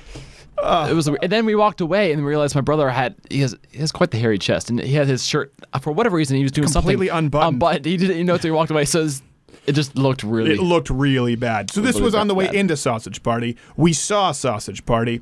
My review is not that great. Jared, first off, it was funny. It had funny parts. Sure. It had some pretty laugh, but it's just that brand of comedy gets old after. I think they stretched it a little bit too far. Like, would have been a better half-hour cartoon. Yes, exactly. Would have been a sketch that went on too long. By the way, they use our socialisms for figs shirt. They use that exact same gag. God hates figs in the food aisle. We did it first. I'm not saying no one stole it. I'm just saying we're not going to stop selling that shirt once the merch store is open, but it'll never be open. Here's the thing: everything that was funny about it. I don't have a problem with dirty humor. Obviously, I think Nick DiPaolo is one of the funniest people ever. The thing is, Nick DiPaolo is just as funny on this show when he's working blue in a nightclub or when he's providing commentary on television, right? He doesn't need it, but he does it because he likes it. For me, I start to lose tolerance when you can only be funny if it's filthy, if it's shock humor. Again, I have no problem. Jim Norton, I think, is hilarious. Bill Burr, Nick DiPaolo. These are some of my favorite comics. But Seth Rogen, my patience is wearing thin because everything is just, smoke pot and penis jokes and porno and that's everything. You're throw in a couple lesbians. You got a full. Lesbians, Christians are stupid, and I'm really Jewish and fat. I just can't do it. Everything funny about Sausage Party was done better by South Park. Full hint, spoiler alert. There's a big all these sausages and all these it's these animated food You would never items. see it coming. You'd never see it coming. They all have a giant orgy. Well, listen, Team America did it first. The South Park guys with Team America, Trey and Matt. They did a few other things too that I was watching, going like, "Gosh, that's remarkably similar to South Park." So I wouldn't recommend it. I certainly wouldn't recommend it if you're easily offended, or certainly wouldn't recommend taking the kids to it. But it gets a little too long. You're like, all right, I get it. The sausage is a penis. Okay, Seth Rogen's going to do his immature man boy shtick, and we're going to get bombarded with the leftist agenda here. Okay, Christians are stupid. All right, all gay stuff. Okay, we get it. And then a big orgy. And that's about it. So I don't know. I really did think Seth Rogen was funny. And I don't know if I've gotten tired of it. Yeah. I've gotten tired of the shtick. And there are some people where that's the case, and there are some people who are just as funny today as they always were. I'd put Nick in there, I'd put Bill Burr in there, I'd put Louis C.K. in there, even though I disagree with him. I'd put Kathleen Madigan in there. Seth Rogen just needs to prove that he can do something. It's kind of like Quentin Tarantino. At a certain point, you've got to prove that you can do something else. So, Sausage Party, I don't know. Are we doing a star rating system? I would give it a 3 if you're judging it purely on just entertainment. Is this on a 5-star system on or a 4-star? 5-star. Well, a lot of film reviews are 4-star. You don't even know. We consolidate the star system at least. It's all kind of messed up. I don't know. I don't give it a good rating, and I got caught with my pants down in the parking lot. Bad memories. We'll be back with Sooper Mexican.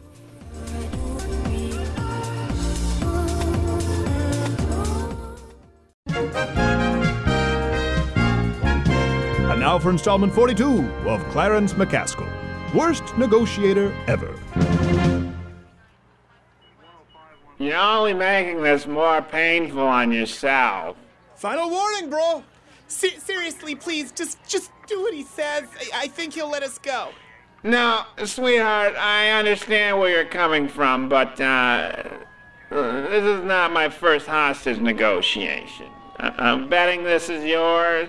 Yeah, I just want to get out of here alive. You hear that, S.A.? Yeah, no, I heard it. And sweetheart, I'm sorry, but that's probably not in the cards.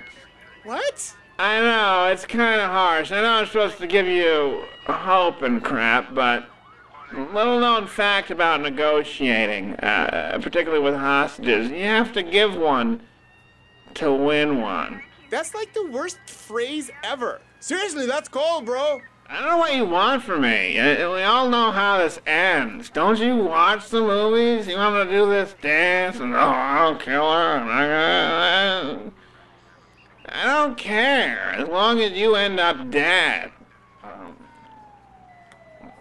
No. What are you doing now, bro? I can't negotiate on an empty stomach. Man, quit fooling around. Her life's in your hands. Seriously, please, let's just get this over with. You know, that's a good idea, Pumpkin. If I were you, I'd get this over with as quickly as possible, too. What? I'm just saying, if you can get a loaded gun, you can't save everybody over there, but you might want to consider offing yourself. Wait, what are you talking about? I've been looking over Paco here's criminal file, and before he kills you, he's probably going to do some weird stuff with you. There's nothing I can do about that. Oh my God, is that true? No habla inglés. Oh, Clarence. Stay tuned for the next installment of Clarence McCaskill, Worst Negotiator Ever.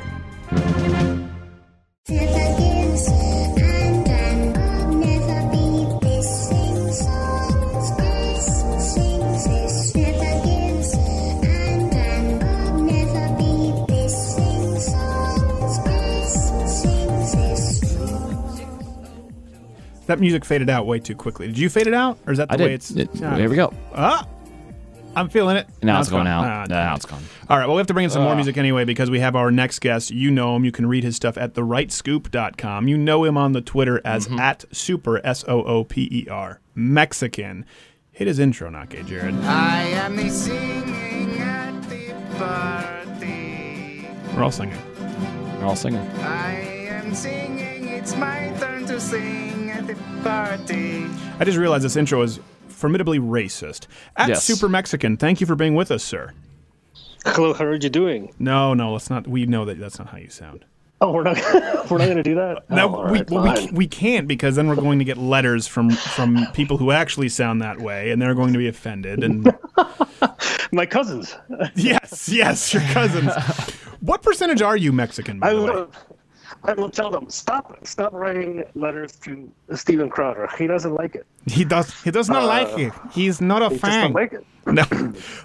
Hey, wanted to ask you this because we're going to get into election stuff. You have that Mexican in you. Sorry for the phrasing. One thing I know you're not a big fan of Trump, but one thing I've said, I don't think if an immigration policy only affects illegal immigrants negatively, I don't think it's racist. Would we probably agree that one of our qualms with Donald Trump probably not the fact that he has a problem with illegals? Oh yeah, I don't care. Yeah, no, I'm I was a Cruz guy, and Cruz is actually to the right of Trump on illegal immigration. So yeah. Well, I get this criticism all the time, and it's absurd. They see my name and they're like, "Oh, you're open borders." Like, no, I'm not. I want to shut down the border yesterday. Like, I'm absolutely 100% pro shutting down illegal immigration, deporting people, all of that. I just don't think this moron is going to do it. All right. Well, in case you didn't know where he lines up, so you've been covering it this week a lot. Obviously, give the audience, for those who don't know, just a quick rundown. Trump's shaking up his campaign.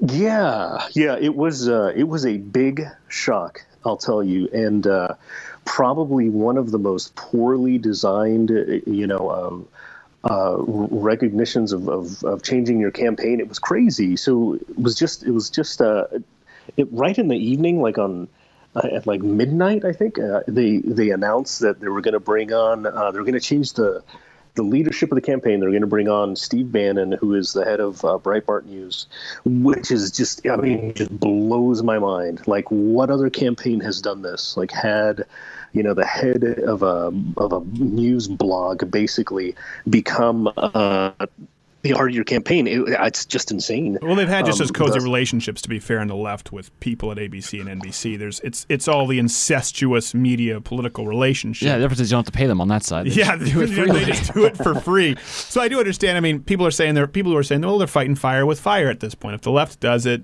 he should too.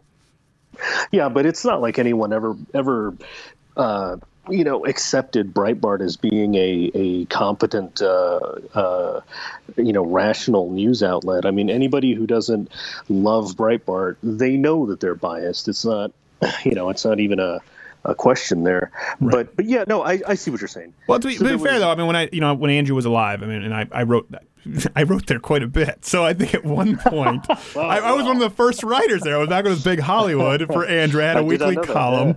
But I worked, directly with Andrew and Ben and some of the people who are there now. Not many people are left, but I understand where you're coming. I have to be fair here because obviously you're on a different kind of site and people go, well, he's just biased. But you're right. It is unprecedented to make this kind of a pivot. But more importantly, along with Roger Ailes. So, because I know you caught a lot of flack, right, at your site, and a lot of us did too, where they're going, Fox News is just anti-Trump because of Megyn Kelly. And I said for a long time, listen, I know people, half of them are golf buddies with Donald Trump. Just because Megyn Kelly doesn't like him doesn't mean Fox News is anti-Trump. Mm-hmm. And do you feel that there's some sort of vindication there objectively that, okay, we kind of knew that Fox was favoring Trump with the Ailes situation? Oh yeah, absolutely. That's the kind of thing where people don't understand that, you have your sources and you talk to people that you can't really acknowledge. Like I know people, I talk to them and they tell me what's going on, but I can't see that when I write these things up. Right. In that respect, I thought it was pretty obvious. I thought it was really clear. I think the more interesting thing now is to look back now that he's on the campaign and ask yourself, what was real and what was made up, because back then a lot of people were questioning, the feud that was going on because it actually fueled a lot of Trump's campaign. That these people, thought that Fox News was being unfair to him, and they were ripping on each other, and they actually got a lot of ratings boost because of it. So yeah, I think really kind of fascinating to look back and he's making us so. Even more attention deficit disorder than we were before, that we only think about what's going on in the last, half hour. Right. But when you look back, it makes it even more fascinating to wonder, how this was all planned out. Well, I don't think there's a lot of collusion at Fox with all of the anchors. That's why you see a pretty wide spectrum of people who are pro-Trump, against Trump. I was never told what to say when I was at Fox News, but I've said this. The things I really wanted to say sometimes were like, let's stay away from that. Right. And that happened. And there certainly was, when the Romney campaign happened, it was certainly known. Everyone thought he was the only one who had a chance. Now, I didn't hate Romney. I never hated Romney. When it came down to Romney or Santorum, I was like, well, okay, I probably Santorum because I thought he had a better chance in the Rust Belt than Romney. Doesn't mean I agree with him on a whole lot more than Romney. But I remember they made it really clear. It was known, like, okay, Fox News, this is the Romney house at this point. They never said you can't speak out against him, but it was known there was that kind of cloud, and so I would imagine that was the same case with Trump. I mean, think who else is going to be buddies with Fox News? Ted Cruz? No, yeah, of course. I think you're going to have individual people who are fans, but yeah, as an actual a relationship with the head honchos there, of course it's Donald Trump, and I think what we're finding out is that he's had these relationships and he's been forming these for such a long time. And so that's why, when you look at what happens, it feels like somebody's pulling the carpet from under you, because you're like, wow, like what, how are these people all terribly friendly with this guy all of a sudden? Like, for instance, Judge Jeanine, right, who is like 1,000,000% Trump. It turns out that he gave her $20,000 for her campaign a long time ago. And, we don't want to say that she was bought off, but certainly that makes you friendly to somebody, right? Right. Well, it's not even so much $20,000 as it's the relationship that represents. You don't really do that with someone you don't know. Exactly. Kind of like we just talked with Dinesh. He did that with someone who was a friend. They didn't even really know he did it. He did it because he wanted her to win. And they railroaded him for it, and he's the only person in history to have had that happen. He didn't do it because he knew it was a ton of cash. He did it because it was a friend. Okay, so the reason I want to have you on too, and we don't have a ton of time, you track polls a lot. You're good with this. You often. Do you think this is going to work for Donald Trump, regardless of where you line up or I line up? Do you think, from a strategy standpoint, this could pay dividends for Trump to shake it up and go with these people? You know what's really odd about this is that what he did is very schizophrenic, right? So it depends on whether he listens more to Kellyanne Conway, the pollster, who is the campaign manager, or if he listens to Steve Bannon. Because Bannon is very much a bomb thrower, and Kellyanne is not. She's she's a little more straight line, So I think what we saw tonight with the speech that he gave is that he's doing what he should be doing, which is staying on course, but being crazy Trump about it. So, he was attacking Hillary. He was staying on about illegal immigration. He was being right on target. He was being as bombastic and crazy as he usually is, but he was picking the right targets, not, a gold medal or a gold star family. Right. Well, I don't have a problem with that. I just said I wish he was doing that all along. I wish as soon as the primary was done, no more Ted Cruz, no more any of those people, only Hillary. And I was saying if you compared the tweets, Hillary has been much more vicious to Trump than the other way around, and I found that curious. Sure. Well, that's what I'm saying is that if he keeps doing what he did tonight, I think he's going to have a chance. But wow, does he have a uphill battle? I mean, he is so down in the polls. I am shocked that the RNC hasn't kicked him out already, because it is just a bloodbath right now. And all the people coming out and pitching that skewed poll nonsense, it's absurd. I mean, it's just ridiculous. They did it with Romney too, and there were a lot of people who thought Romney was going to win, including Dana Perino, who talked about it because it was the polls are rigged. And I remember back then going, I don't think you're doing yourself any favors by lying here. Yeah, but that was close. I mean, it was within a couple of points. Here you're talking about 10 points, and you're talking about, a bunch of different polls all over the country. It's absolutely absurd, but that's the kind of fantasy that they're pitching over at Breitbart.com now. Like you said, back then it was a little different. I think they were a little more respected and a little more, reasonable. But so yeah, I think if he stays on course, he's got a chance, but it's still a real uphill battle. It is an uphill battle. I mean, every swing state, I think, except for Florida, no one has ever been this far behind and come back to win the ones that I've seen. And the scary one is North Carolina. That's the scary one because he's down by a lot last poll I checked, and Democrats have only gotten that, 2 times in the last 26 years? It's been very few. Is that right? Yeah. It's something really outlandish, and he was down by certainly it wasn't even as close as Florida by which he's up. Super. We have to go, but thank you for the analysis. Where's the best place for people to find you, brother? And you can find me at SooperMexican.com and also at The Right Scoop and on Twitter. It's the best place to. Yeah, that was such a half-hearted Mexican. You can find me. All right, I'm not going to keep going with this. Well, you're rushing me out the door, man. I don't know what's going on over here. Well, because we didn't have this, so we have Chad with AIDS coming up because he got a very nice letter from someone who was inspired by him, and we wanted to give him the floor. So and he has AIDS, so he has the AIDS. Kind of obligated so to. At Sooper Mexican on the floor. All right. We'll have you back. Get your setup there, good sir. At Sooper Mexican. And thank you very much. We will. Well, after this, we're going to take a break. I'll talk about Larry Wilmore and cries of racism. Did I do that right? Do I have a job? Nailed it. This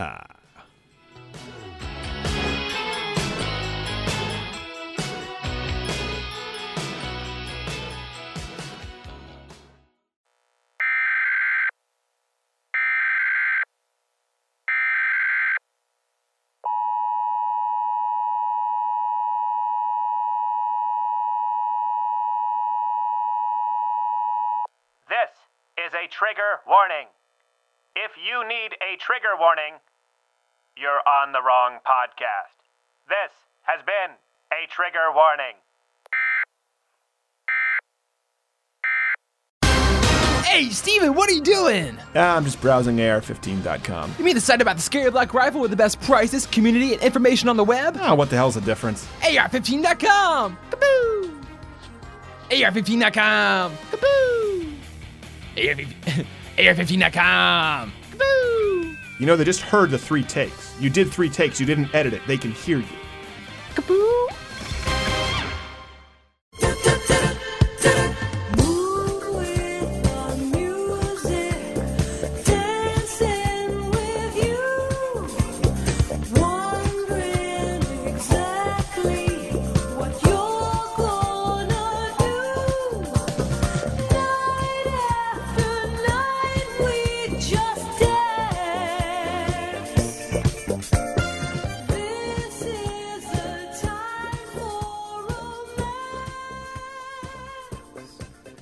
Glad to be back. That was, by the way, that was the Fox.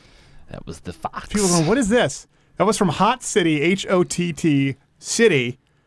My mother-in-law had a band. Yep. And it was a contractual obligation with, I don't know if it was Columbia, to do a disco.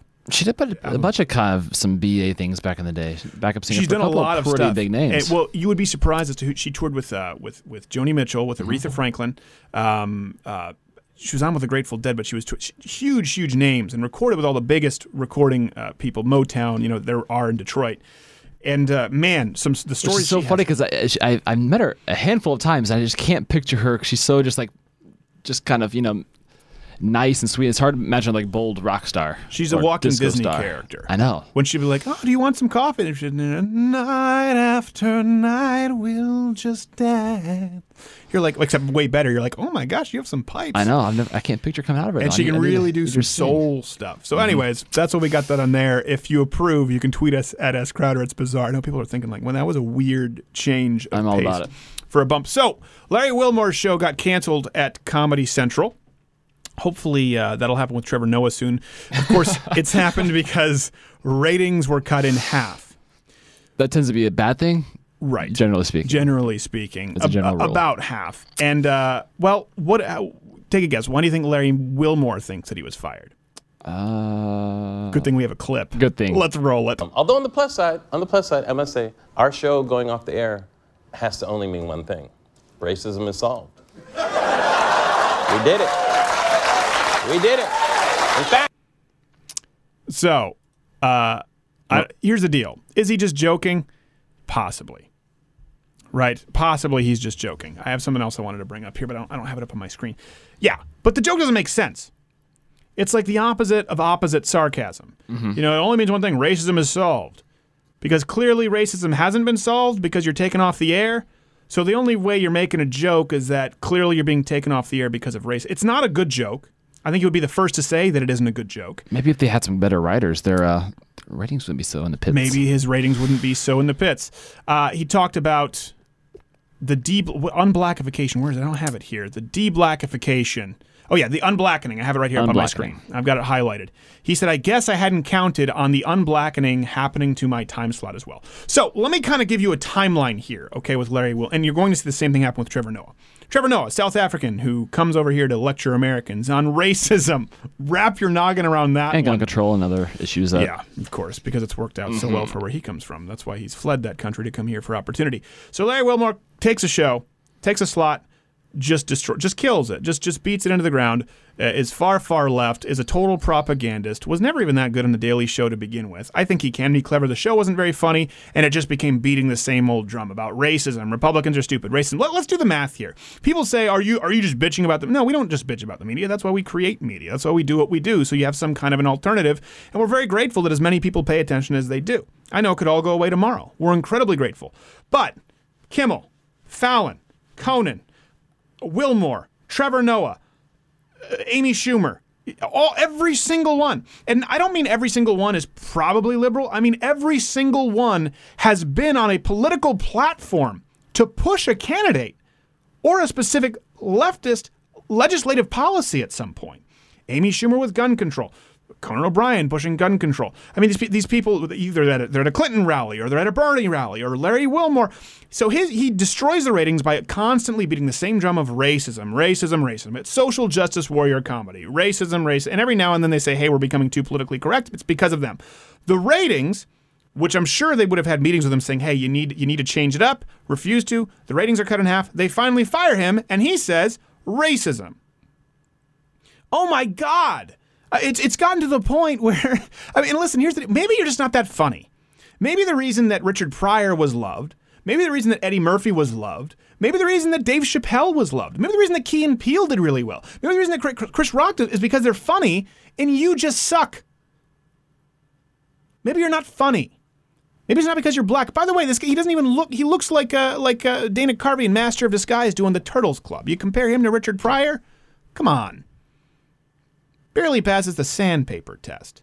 We have one more clip from him. We do have one more clip, and here's why. Just so you know the spirit of it, this is not a guy who kind of is left. He decided to sign off on his show. Now he's tipped his hand, so you know all along where he lined up.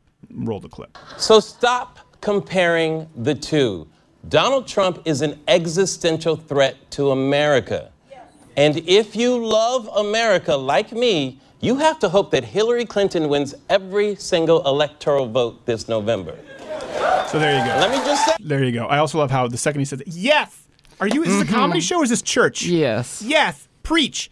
So what he just said is if you love America like me, meaning if you don't love America, you'll vote Trump, you have to hope that Hillary Clinton wins every single electoral vote.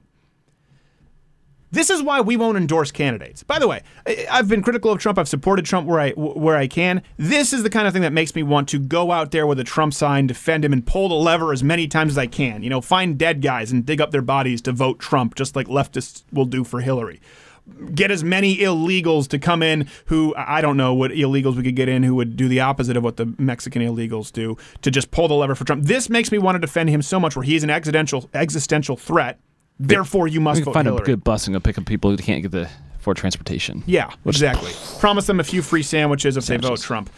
This is why we don't endorse a candidate. This is why we don't come out and cheerlead. This is why we have to be supportive and critical of everybody. Because guess what? After this, it's a good thing he's going off the air. I could never laugh at him. I could never find him funny. Could you find Larry Wilmore funny when the guy has openly said, I am deliberately trying to create propaganda. My number one goal here is to elect somebody, not to make you laugh, and the ratings reflect it. That person can no longer be funny. You can be open about it and say, listen, this is what we say. We're very open that we're incredibly biased. Absolutely. We'll listen to all points of view, but I've got an opinion. And I think it's right. If I didn't think it were right, I wouldn't have an opinion. But look at Larry Wilmore. Case in point, that's why we don't do it. But he'll say that it's racism. Maybe it's because you're not funny and you came out and you were pushing Hillary Clinton. And a little hint, half the country doesn't like her. Therefore, half the country finds you obnoxious, and the ratings are going to suffer. Half the country you've pissed off openly, half the ratings. Who'd have thought? We'll be back with Chad with AIDS.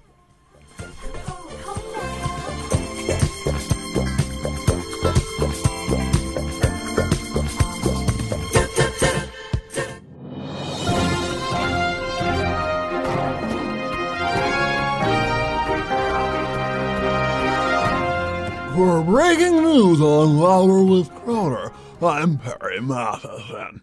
It was announced this week that Larry Wilmore and his nightly program on Comedy Central has been canceled due to low ratings. We take you now to exclusive footage to his farewell finale. Racism.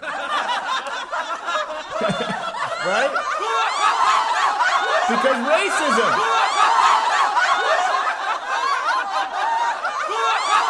I know. Racism. That man is a cut-up. We'll keep you abreast as this story unfolds. I'm Perry Matheson.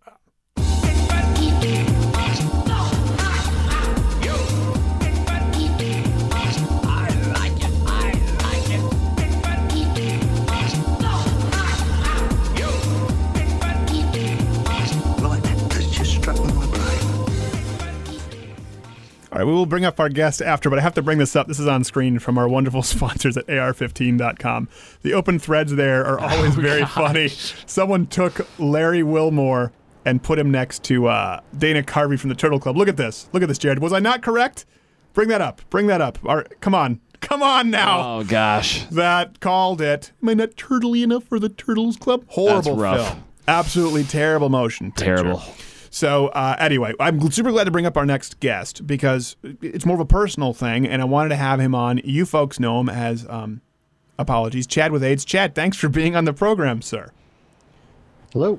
It's bizarre that we get emails from people saying, I was so inspired by Chad with AIDS as the moniker, and I'm going, I can't believe this is allowed to occur on air. I'm surprised you're not more triggered, Chad. That's the point I'm getting at. But I cry every day. I just hide it really well. Well, we all do that.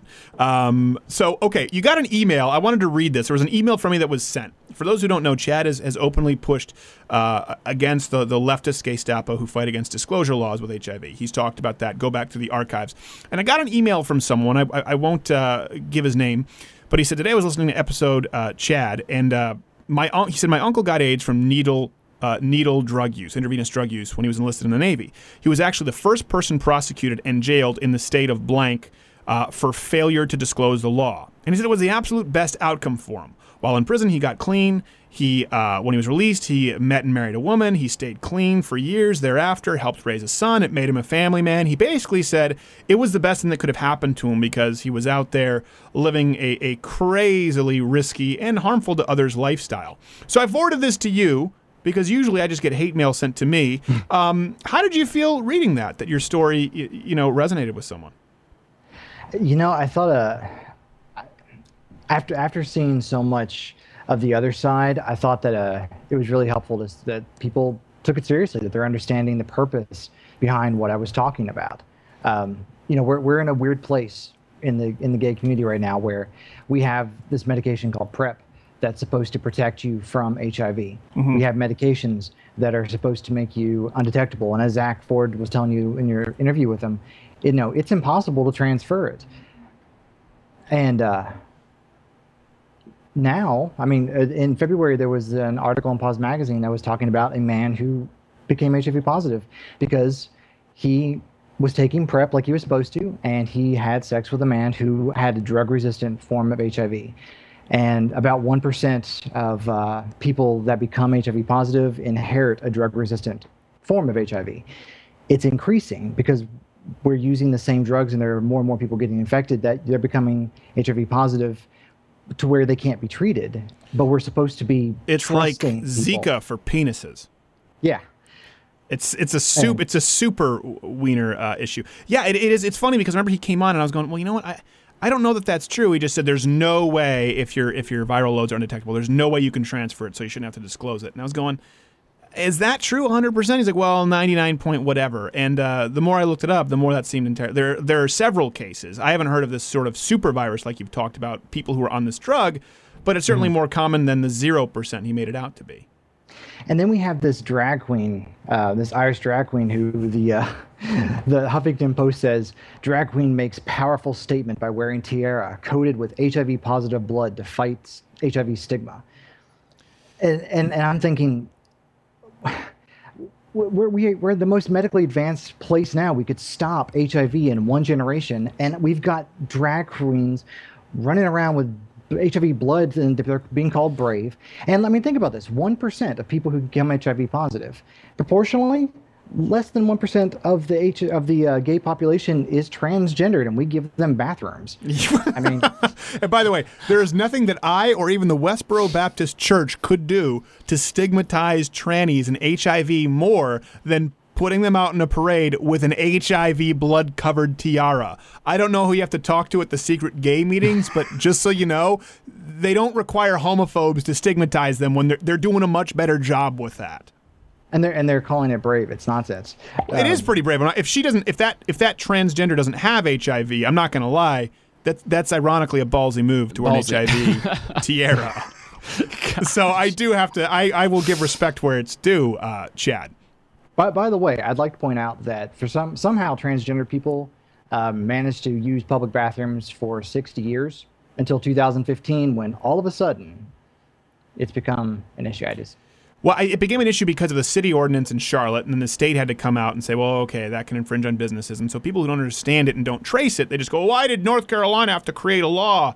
Even Ruben was talking about this, and he was actually it's like, well, because Charlotte did first, and they didn't want businesses to be under a threat because they practice their privacy rights and say, no, you should use this bathroom. So a lot of people don't know that, and that was kind of a catalyst, and nobody talks about it. Hey, by the way, we wrote about this. Did you read about the whole, speaking of this, the gender unicorn with North Carolina schools? I did, yes. You did. Gender unicorn. Basically, they're telling teachers, they're coaching them to not use boy or girl because they find it offensive. And so there's this little unicorn to teach them about gender identity. Your thoughts? You know, the first thing that hits me from the gender unicorn is that the assumption is that we're all queer. It's a purple unicorn thinking of a rainbow, and the idea is it breaks down gender identity, gender expression, sex assigned to birth, physical attracted to, and emotionally attracted to. So you can be both now, I guess. Right. And they list male, female, and other. Right. So.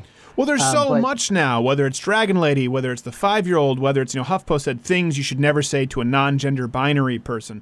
For those who don't know, that means they could be gay, they could be straight, they could be a woman, they could be a man on any given day, just depending on how they feel. That for people who that's an actual thing. That's front page at, formerly Gawker, HuffPo, Salon. People need to understand this isn't some fringe thing. They go, well, liberals hate social justice warriors.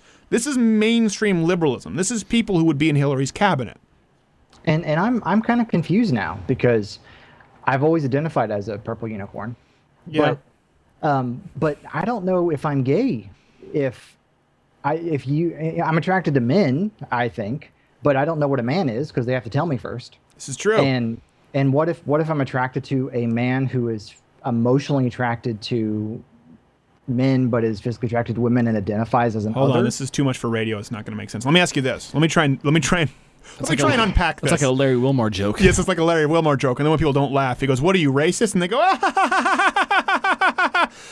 okay, let me ask you this, because I've always wondered this about gay people, and I had an answer once from a prominent conservative gay person, but I wasn't satisfied. So you're gay, so you're attracted to men. Mm-hmm. Would you date, or are you attracted to female to male transgenders who haven't gone through the bottom surgery? Nope. With the bottom surgery, nope. Huh. It's honestly because they're not male. I'm attracted to masculine characteristics. It's not just the physical characteristics. It's also the male characteristics. And as masculine as a woman can be, it doesn't work. Now, contradictory, the first guy I ever hit on in a gay bar was a girl. But was that an accident? Yeah, I thought he was a cute boy, and they thought, he was this hot story guy. of my life. This is a lifestyle. Story of my life. I appreciate you giving us a window into it. Yeah, they played along for a while, and then his girlfriend came over, and I was like, oh, great, I've hit on a straight guy in a gay bar, of course. And no, it was but no, I just, and I'll be honest, I can't When does your book come out? Yeah, when does your book come out, Chad? I'm trying to make sense of this or at least love the audio triangle. tapes. Good Lord. But I mean, honestly, I don't think it's unfair to transgender people, but I don't think a straight man should be expected to be attracted to a man who becomes female, no matter how well that person passes. Their body is still male to resemble female. And I think that is perfectly acceptable for a straight man to say no. I don't think a single gay man that I know would be comfortable with dating a woman who now resembles a man. Well, that's more common, but I did have a prominent gay conservative tell me, and it's, by the way, people are going to say, it's not Milo. So people are just trying to read through the lines. It's not Milo. So I don't want people to say There's only that. like 3 of us. No, there are more than you would expect. Bruce or Milo. Well, maybe a lesbian. Could be gay or lesbian. Who knows? Could be bi. But when I said, hey, you're attracted to people of the same sex, let's use lesbian for example. I said, so if you're like attracted to women, I remember asking this question. I was much younger. I was like 22. I said, so you're attracted to the feminine form, the beautiful form, the curves, femininity. Yes. I said, so why do you date tomboys who buy plaid shirts at Orvis? And this person said, well, once you break down the sexual norms that are expected, you're free to love whoever you want. And what I thought about that answer is, okay, that I understand that here, but then you lose your leg to stand on if people say, well, then why not pedophilia? Why not something a little... Because you've basically said the first step is breaking down any kind of sexual or gender norms, and that's how you sort of explain being attracted to women, but being attracted to women who look like men. So for you, in that sense, as a gay person, have you been attracted to the because you don't come across super feminine. I would imagine if you're attracted to men, you wouldn't want your men to be super feminine. But I can't really climb into that noggin of yours, and I don't claim to. Girl, are you kidding me? Now, you seem more uncomfortable doing that than Sooper Mexican with the Latino accent. I know, right? When I try to be gay, I've come off like a straight guy doing a gay guy thing. I'm much better at being Jewish. Listen, I like masculinity. I like it. I can't help it. I like it. It's not a thing that I don't know how to. I don't know. See, that was my Jewish. It's not great. Oh, okay. I didn't know why. I have to. You see, we don't want to get the letters, so we just let you take the floor because they'll be like, "You oppressed a gay guy. Look at the stash." Yeah, but no, honestly, I'm attracted to masculinity. I don't even know how to really define that. But at the same time, it's funny. Most of the lesbians I've ever known in my life looked like two obese men. Two obese men. Yeah. Looks like when the Little Rascals. Or at least one obese woman. Got under a trench coat. Yes. Yeah. Like the Little Rascals got under a trench coat, only they didn't know they had to go top bottom. They just got side by side with two heads. Not going to get anywhere that way. No. Yeah, no, I do know people who are very attracted to feminine men, and I don't know. But to me, it comes down to if gender doesn't exist, if gender is completely subjective, then sexuality makes no sense.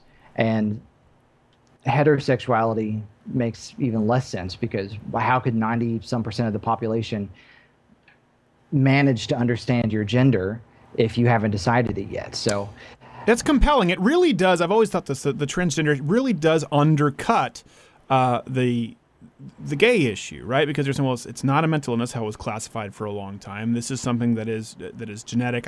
Like Milo said, I think there's a component of both nature and nurture. I've always maintained that. It's not you choose to be gay. It's not that, but I think there's, you can see definitely some trends in the raising of a lot of gay people or some relationships, and then you can see trends just genetically. It's in their, I'm not saying a gay gene, but they tend to be a certain way, just like some people tend to be unbelievable swimmers like Michael Phelps. But then this turns it on its head if you have to accept this gender fluidity. You have to do away with all of that or it doesn't work. And we forget that there is choice. Your article about, waiting for marriage was I think to me, it was a beautiful article about understanding your role in your own attraction. Certainly you were naturally attracted to women, but you chose how you understood that. Yeah. I think that this idea that there have always just been gay people exactly the way we understand gay people now doesn't necessarily make sense. There have been lots of periods of time where homosexuality was more or less socially acceptable. It seems to follow a lot of richer and more luxurious I hate to boot you. We have to let you go. We'll get your handle here after the break. Chad, thank you so much. And you're doing a lot of good stuff, inspiring a lot of people who may not fit the mold. And I get emails all the time. We really appreciate it. Well, stay tuned. We'll wrap this up with a nice straight bow. Straight bow. We have to.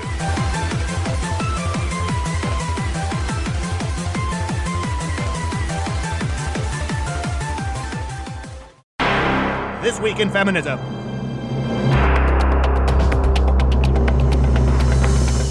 What? Amy, a hashtag? How would creating a hashtag help me more than going to the police? It probably won't, but you will gain a super ton of followers. I don't want to gain followers. I want to catch the perpetrator. Sounds like something someone with only 50,000 followers would say. Amy, that's not the point. This guy is still out there. I know, and there's no better revenge than gaining more Twitter followers. No, I need to save other women. I need to stop him from attacking another victim. Well, I guess. I mean, it could be you. How do you make sure something like this doesn't happen to you? Have you considered gaining 50 pounds?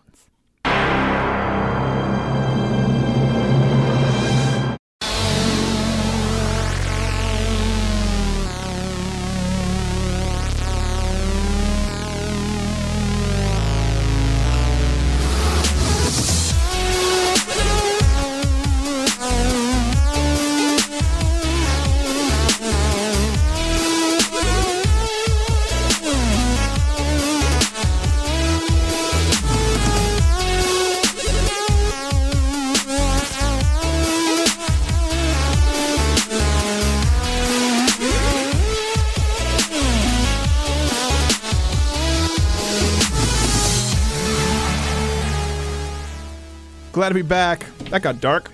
Always does with that one. You know why? It's the drowning dance, we call it. For those who listen terrestrially, you can watch live on Thursday nights. And that's the drowning dance back from the bump, because we're drowning in so much content and love. And never dailiness. And firings. We didn't fire you yet this week. We have to do it rightfully so. So we always try and obviously tie this up in a way that you have a takeaway. One thing I wanted to talk about, I didn't get to talk about with Chad, and you can follow me on Twitter to follow him. A brave guy. People throw that term around a lot. That is a brave dude who's willing to come out and talk as openly. I mean, the guy's an open book. Sometimes he says stuff where I'm going, gosh, I can't believe you would say that on air. Or I'm surprised that you would open up on air. To speak out against the gay community, the LGBTQ AAIP community, the movement, the way he does, and the flack he catches. I think it's great. And I think I would think it's great even if he didn't line up with me politically. So one thing I also want to talk about with bullies, because Chad knows this, and I do hate bullying of any kind. We were talking about this with Dinesh and Cenk, and people, they'll attack us online. It happens all the time. Listen, I understand this. We try and invite everybody on to debate. We invited Sally Cohn on next week. Hopefully she comes on. Let me kind of give you an example as to, with the online sort of warfare, trolls, and people saying, well, what is considered bullying? If you choose to attack somebody, this is my rule. In real life, it's easy to see who's a bully, right? Typically someone who gangs up on somebody, right? They bully them. They have their gang behind them. That's when they're confident. And then when they're one-on-one, they're not so confident. They shrink. That's a bully, generally speaking. Online, if you attack somebody, and we've had this a lot. We've had people at Gawker, Wonket. Gosh, it's happened so many times. Obviously, the Young Turks. If you attack somebody and you're willing to make a video, or you're willing to do it on Twitter, or wherever it may be on a website, that's with your audience. That's with the comment section. That's the gang. That's ha ha ha, here's the group of us. And then that person, as we always do, offers you the chance one-on-one. Right? All right, let's get in the racquetball court and settle it. Let's argue this. Let's have a conversation. And they refuse to show up. That's a coward. Now, it's important to note, if they choose to call out that person, if you choose to call out somebody, you have to provide them some recourse or response. So we've done that with Young Turks. If Amy Schumer or if Lena Dunham wanted to be on tomorrow, they would be on tomorrow. Zach Ford wanted to be on. He was on. Christopher Titus called me out. I said, okay, let's have you on. Sally Cohn, Phil Advise. So we do that. We never call anybody out I never call anybody out who I wouldn't gladly debate. People may think if I'm an instigator, and by the way, I've never obsessed and flooded their timeline or asked, if you listen to the show, I certainly hope you don't do that, never bull anyone. I never want to do that. I don't want people to be disrespectful to Sally Cohn or to Christopher Titus. I want them to come back on the show. We've always maintained good relationships with liberals, even though I'm blatantly against everything they stand for. But if I call somebody out and they say, okay, let's have this conversation, I will make that walk. I will have that conversation every single time. The people who don't, the people who get offended, the people who start Twitter campaigns, YouTube, wherever it is, or if they get on AM radio, if they get on Fox News, and then they don't provide that person any sort of platform or recourse, that's a coward. Because I understand, right? I can't answer. We get all the time I can't debate every Twitter egg who shows up with 5 followers. I get it, right? People put a target on your back when you have an audience. So that's our rule of thumb. Sometimes we've gotten a lot of emails this week. Hey, how do you choose who you'll debate? Well, the first rule is if it's somebody with a significant platform and they've called me out, okay, let's do it. Or if it's someone I've called out, I will never do it and then not provide them the opportunity to come back. Hopefully that helps you. So just think of that, the online gang, that's what it is. And then when someone is out alone, that's when you see them for who they truly are, whether it's a Clinton or whether it's an online troll. And I think that's important because we're having a conversation about bullying right now. And it's important to delineate, for example, someone like a Milo writing a bad review about Ghostbusters and being snippy about Leslie Jones, and somebody else who starts an active campaign to destroy a career, like people have tried to do with Milo, for example. Or some people, I think some people have tried to do it with me, or people have certainly tried to do it with whether it's Glenn Beck, whether it's Rush Limbaugh, whether it's someone on the left. People who do that and then refuse to show up and hide in the shadows. Because when we talk about bullying, people go, someone said something mean, and you have Twitter trust and safety cancels now, and free speech is being infringed. It's important that you define what bullying is. And so sometimes people say you can be a little bit rough on this show. Well, we know what a bully is. And bullies don't allow someone to come on the show. As a matter of fact, not gay Jared. People have said, well, hey, Christopher Titus got so loud and angry. Why didn't you have Jared moderate? And you know that I've told you this. I've turned to Jared and I've said, shut your mouth. Don't say a word because it's not fair if they feel like they're 2 against 1. You know that. Maybe in the future we'll allow you to ask some questions to keep us on track and not do anything else. Limits or something like that. Yeah. Because, listen, Jared and I, we work together, but we're friends. And I know that Jared and I agree more. So Jared knows I've said, Jared, don't say anything. It's not fair. Don't chime in. Certainly don't chime in to agree with me. Call me a friend? No, I would never do that. Hug me. Stop it. Why do you go right there? You're going to have so many tweets and conspiracy theories about it. Again, the same point is with racism right now, with the outrage. With Larry Wilmore, he was fired because of racism. Well, you were fired because of ratings. With Usain Bolt and Ellen DeGeneres saying, hey, he's fast, and I'd like to ride his back like a knapsack to do growth. That's because of racism. Well, it's because he's fast. Or you need to define what racism is. Rape. Well, I didn't really want to consent. That's not... let's define it. I was drunk. That's not rape. Racism. Define it. Rape. Define it. Bullying. Define it. When you define it, and that's one thing we try and do on this show, whereas people who are dishonest try to hide from context, we try to shine a light on as much context as possible. When you are clear as to the terminology you're using, okay, this is what bullying is, this is what rape is, this is what racism is, then you can have an honest conversation about it. When you try and move the goalposts, and that's where we are right now with the media and as a country, no one is able to have a conversation. Now we have people who aim loaded guns at cops and we call them victims. Now we have women who've felt their sister's hoo-ha like Lena Dunham and we call them victims of rape. Well, it doesn't mean anything anymore. So let's be clear about what we're discussing, and only then can we discuss it. Stay tuned for next week.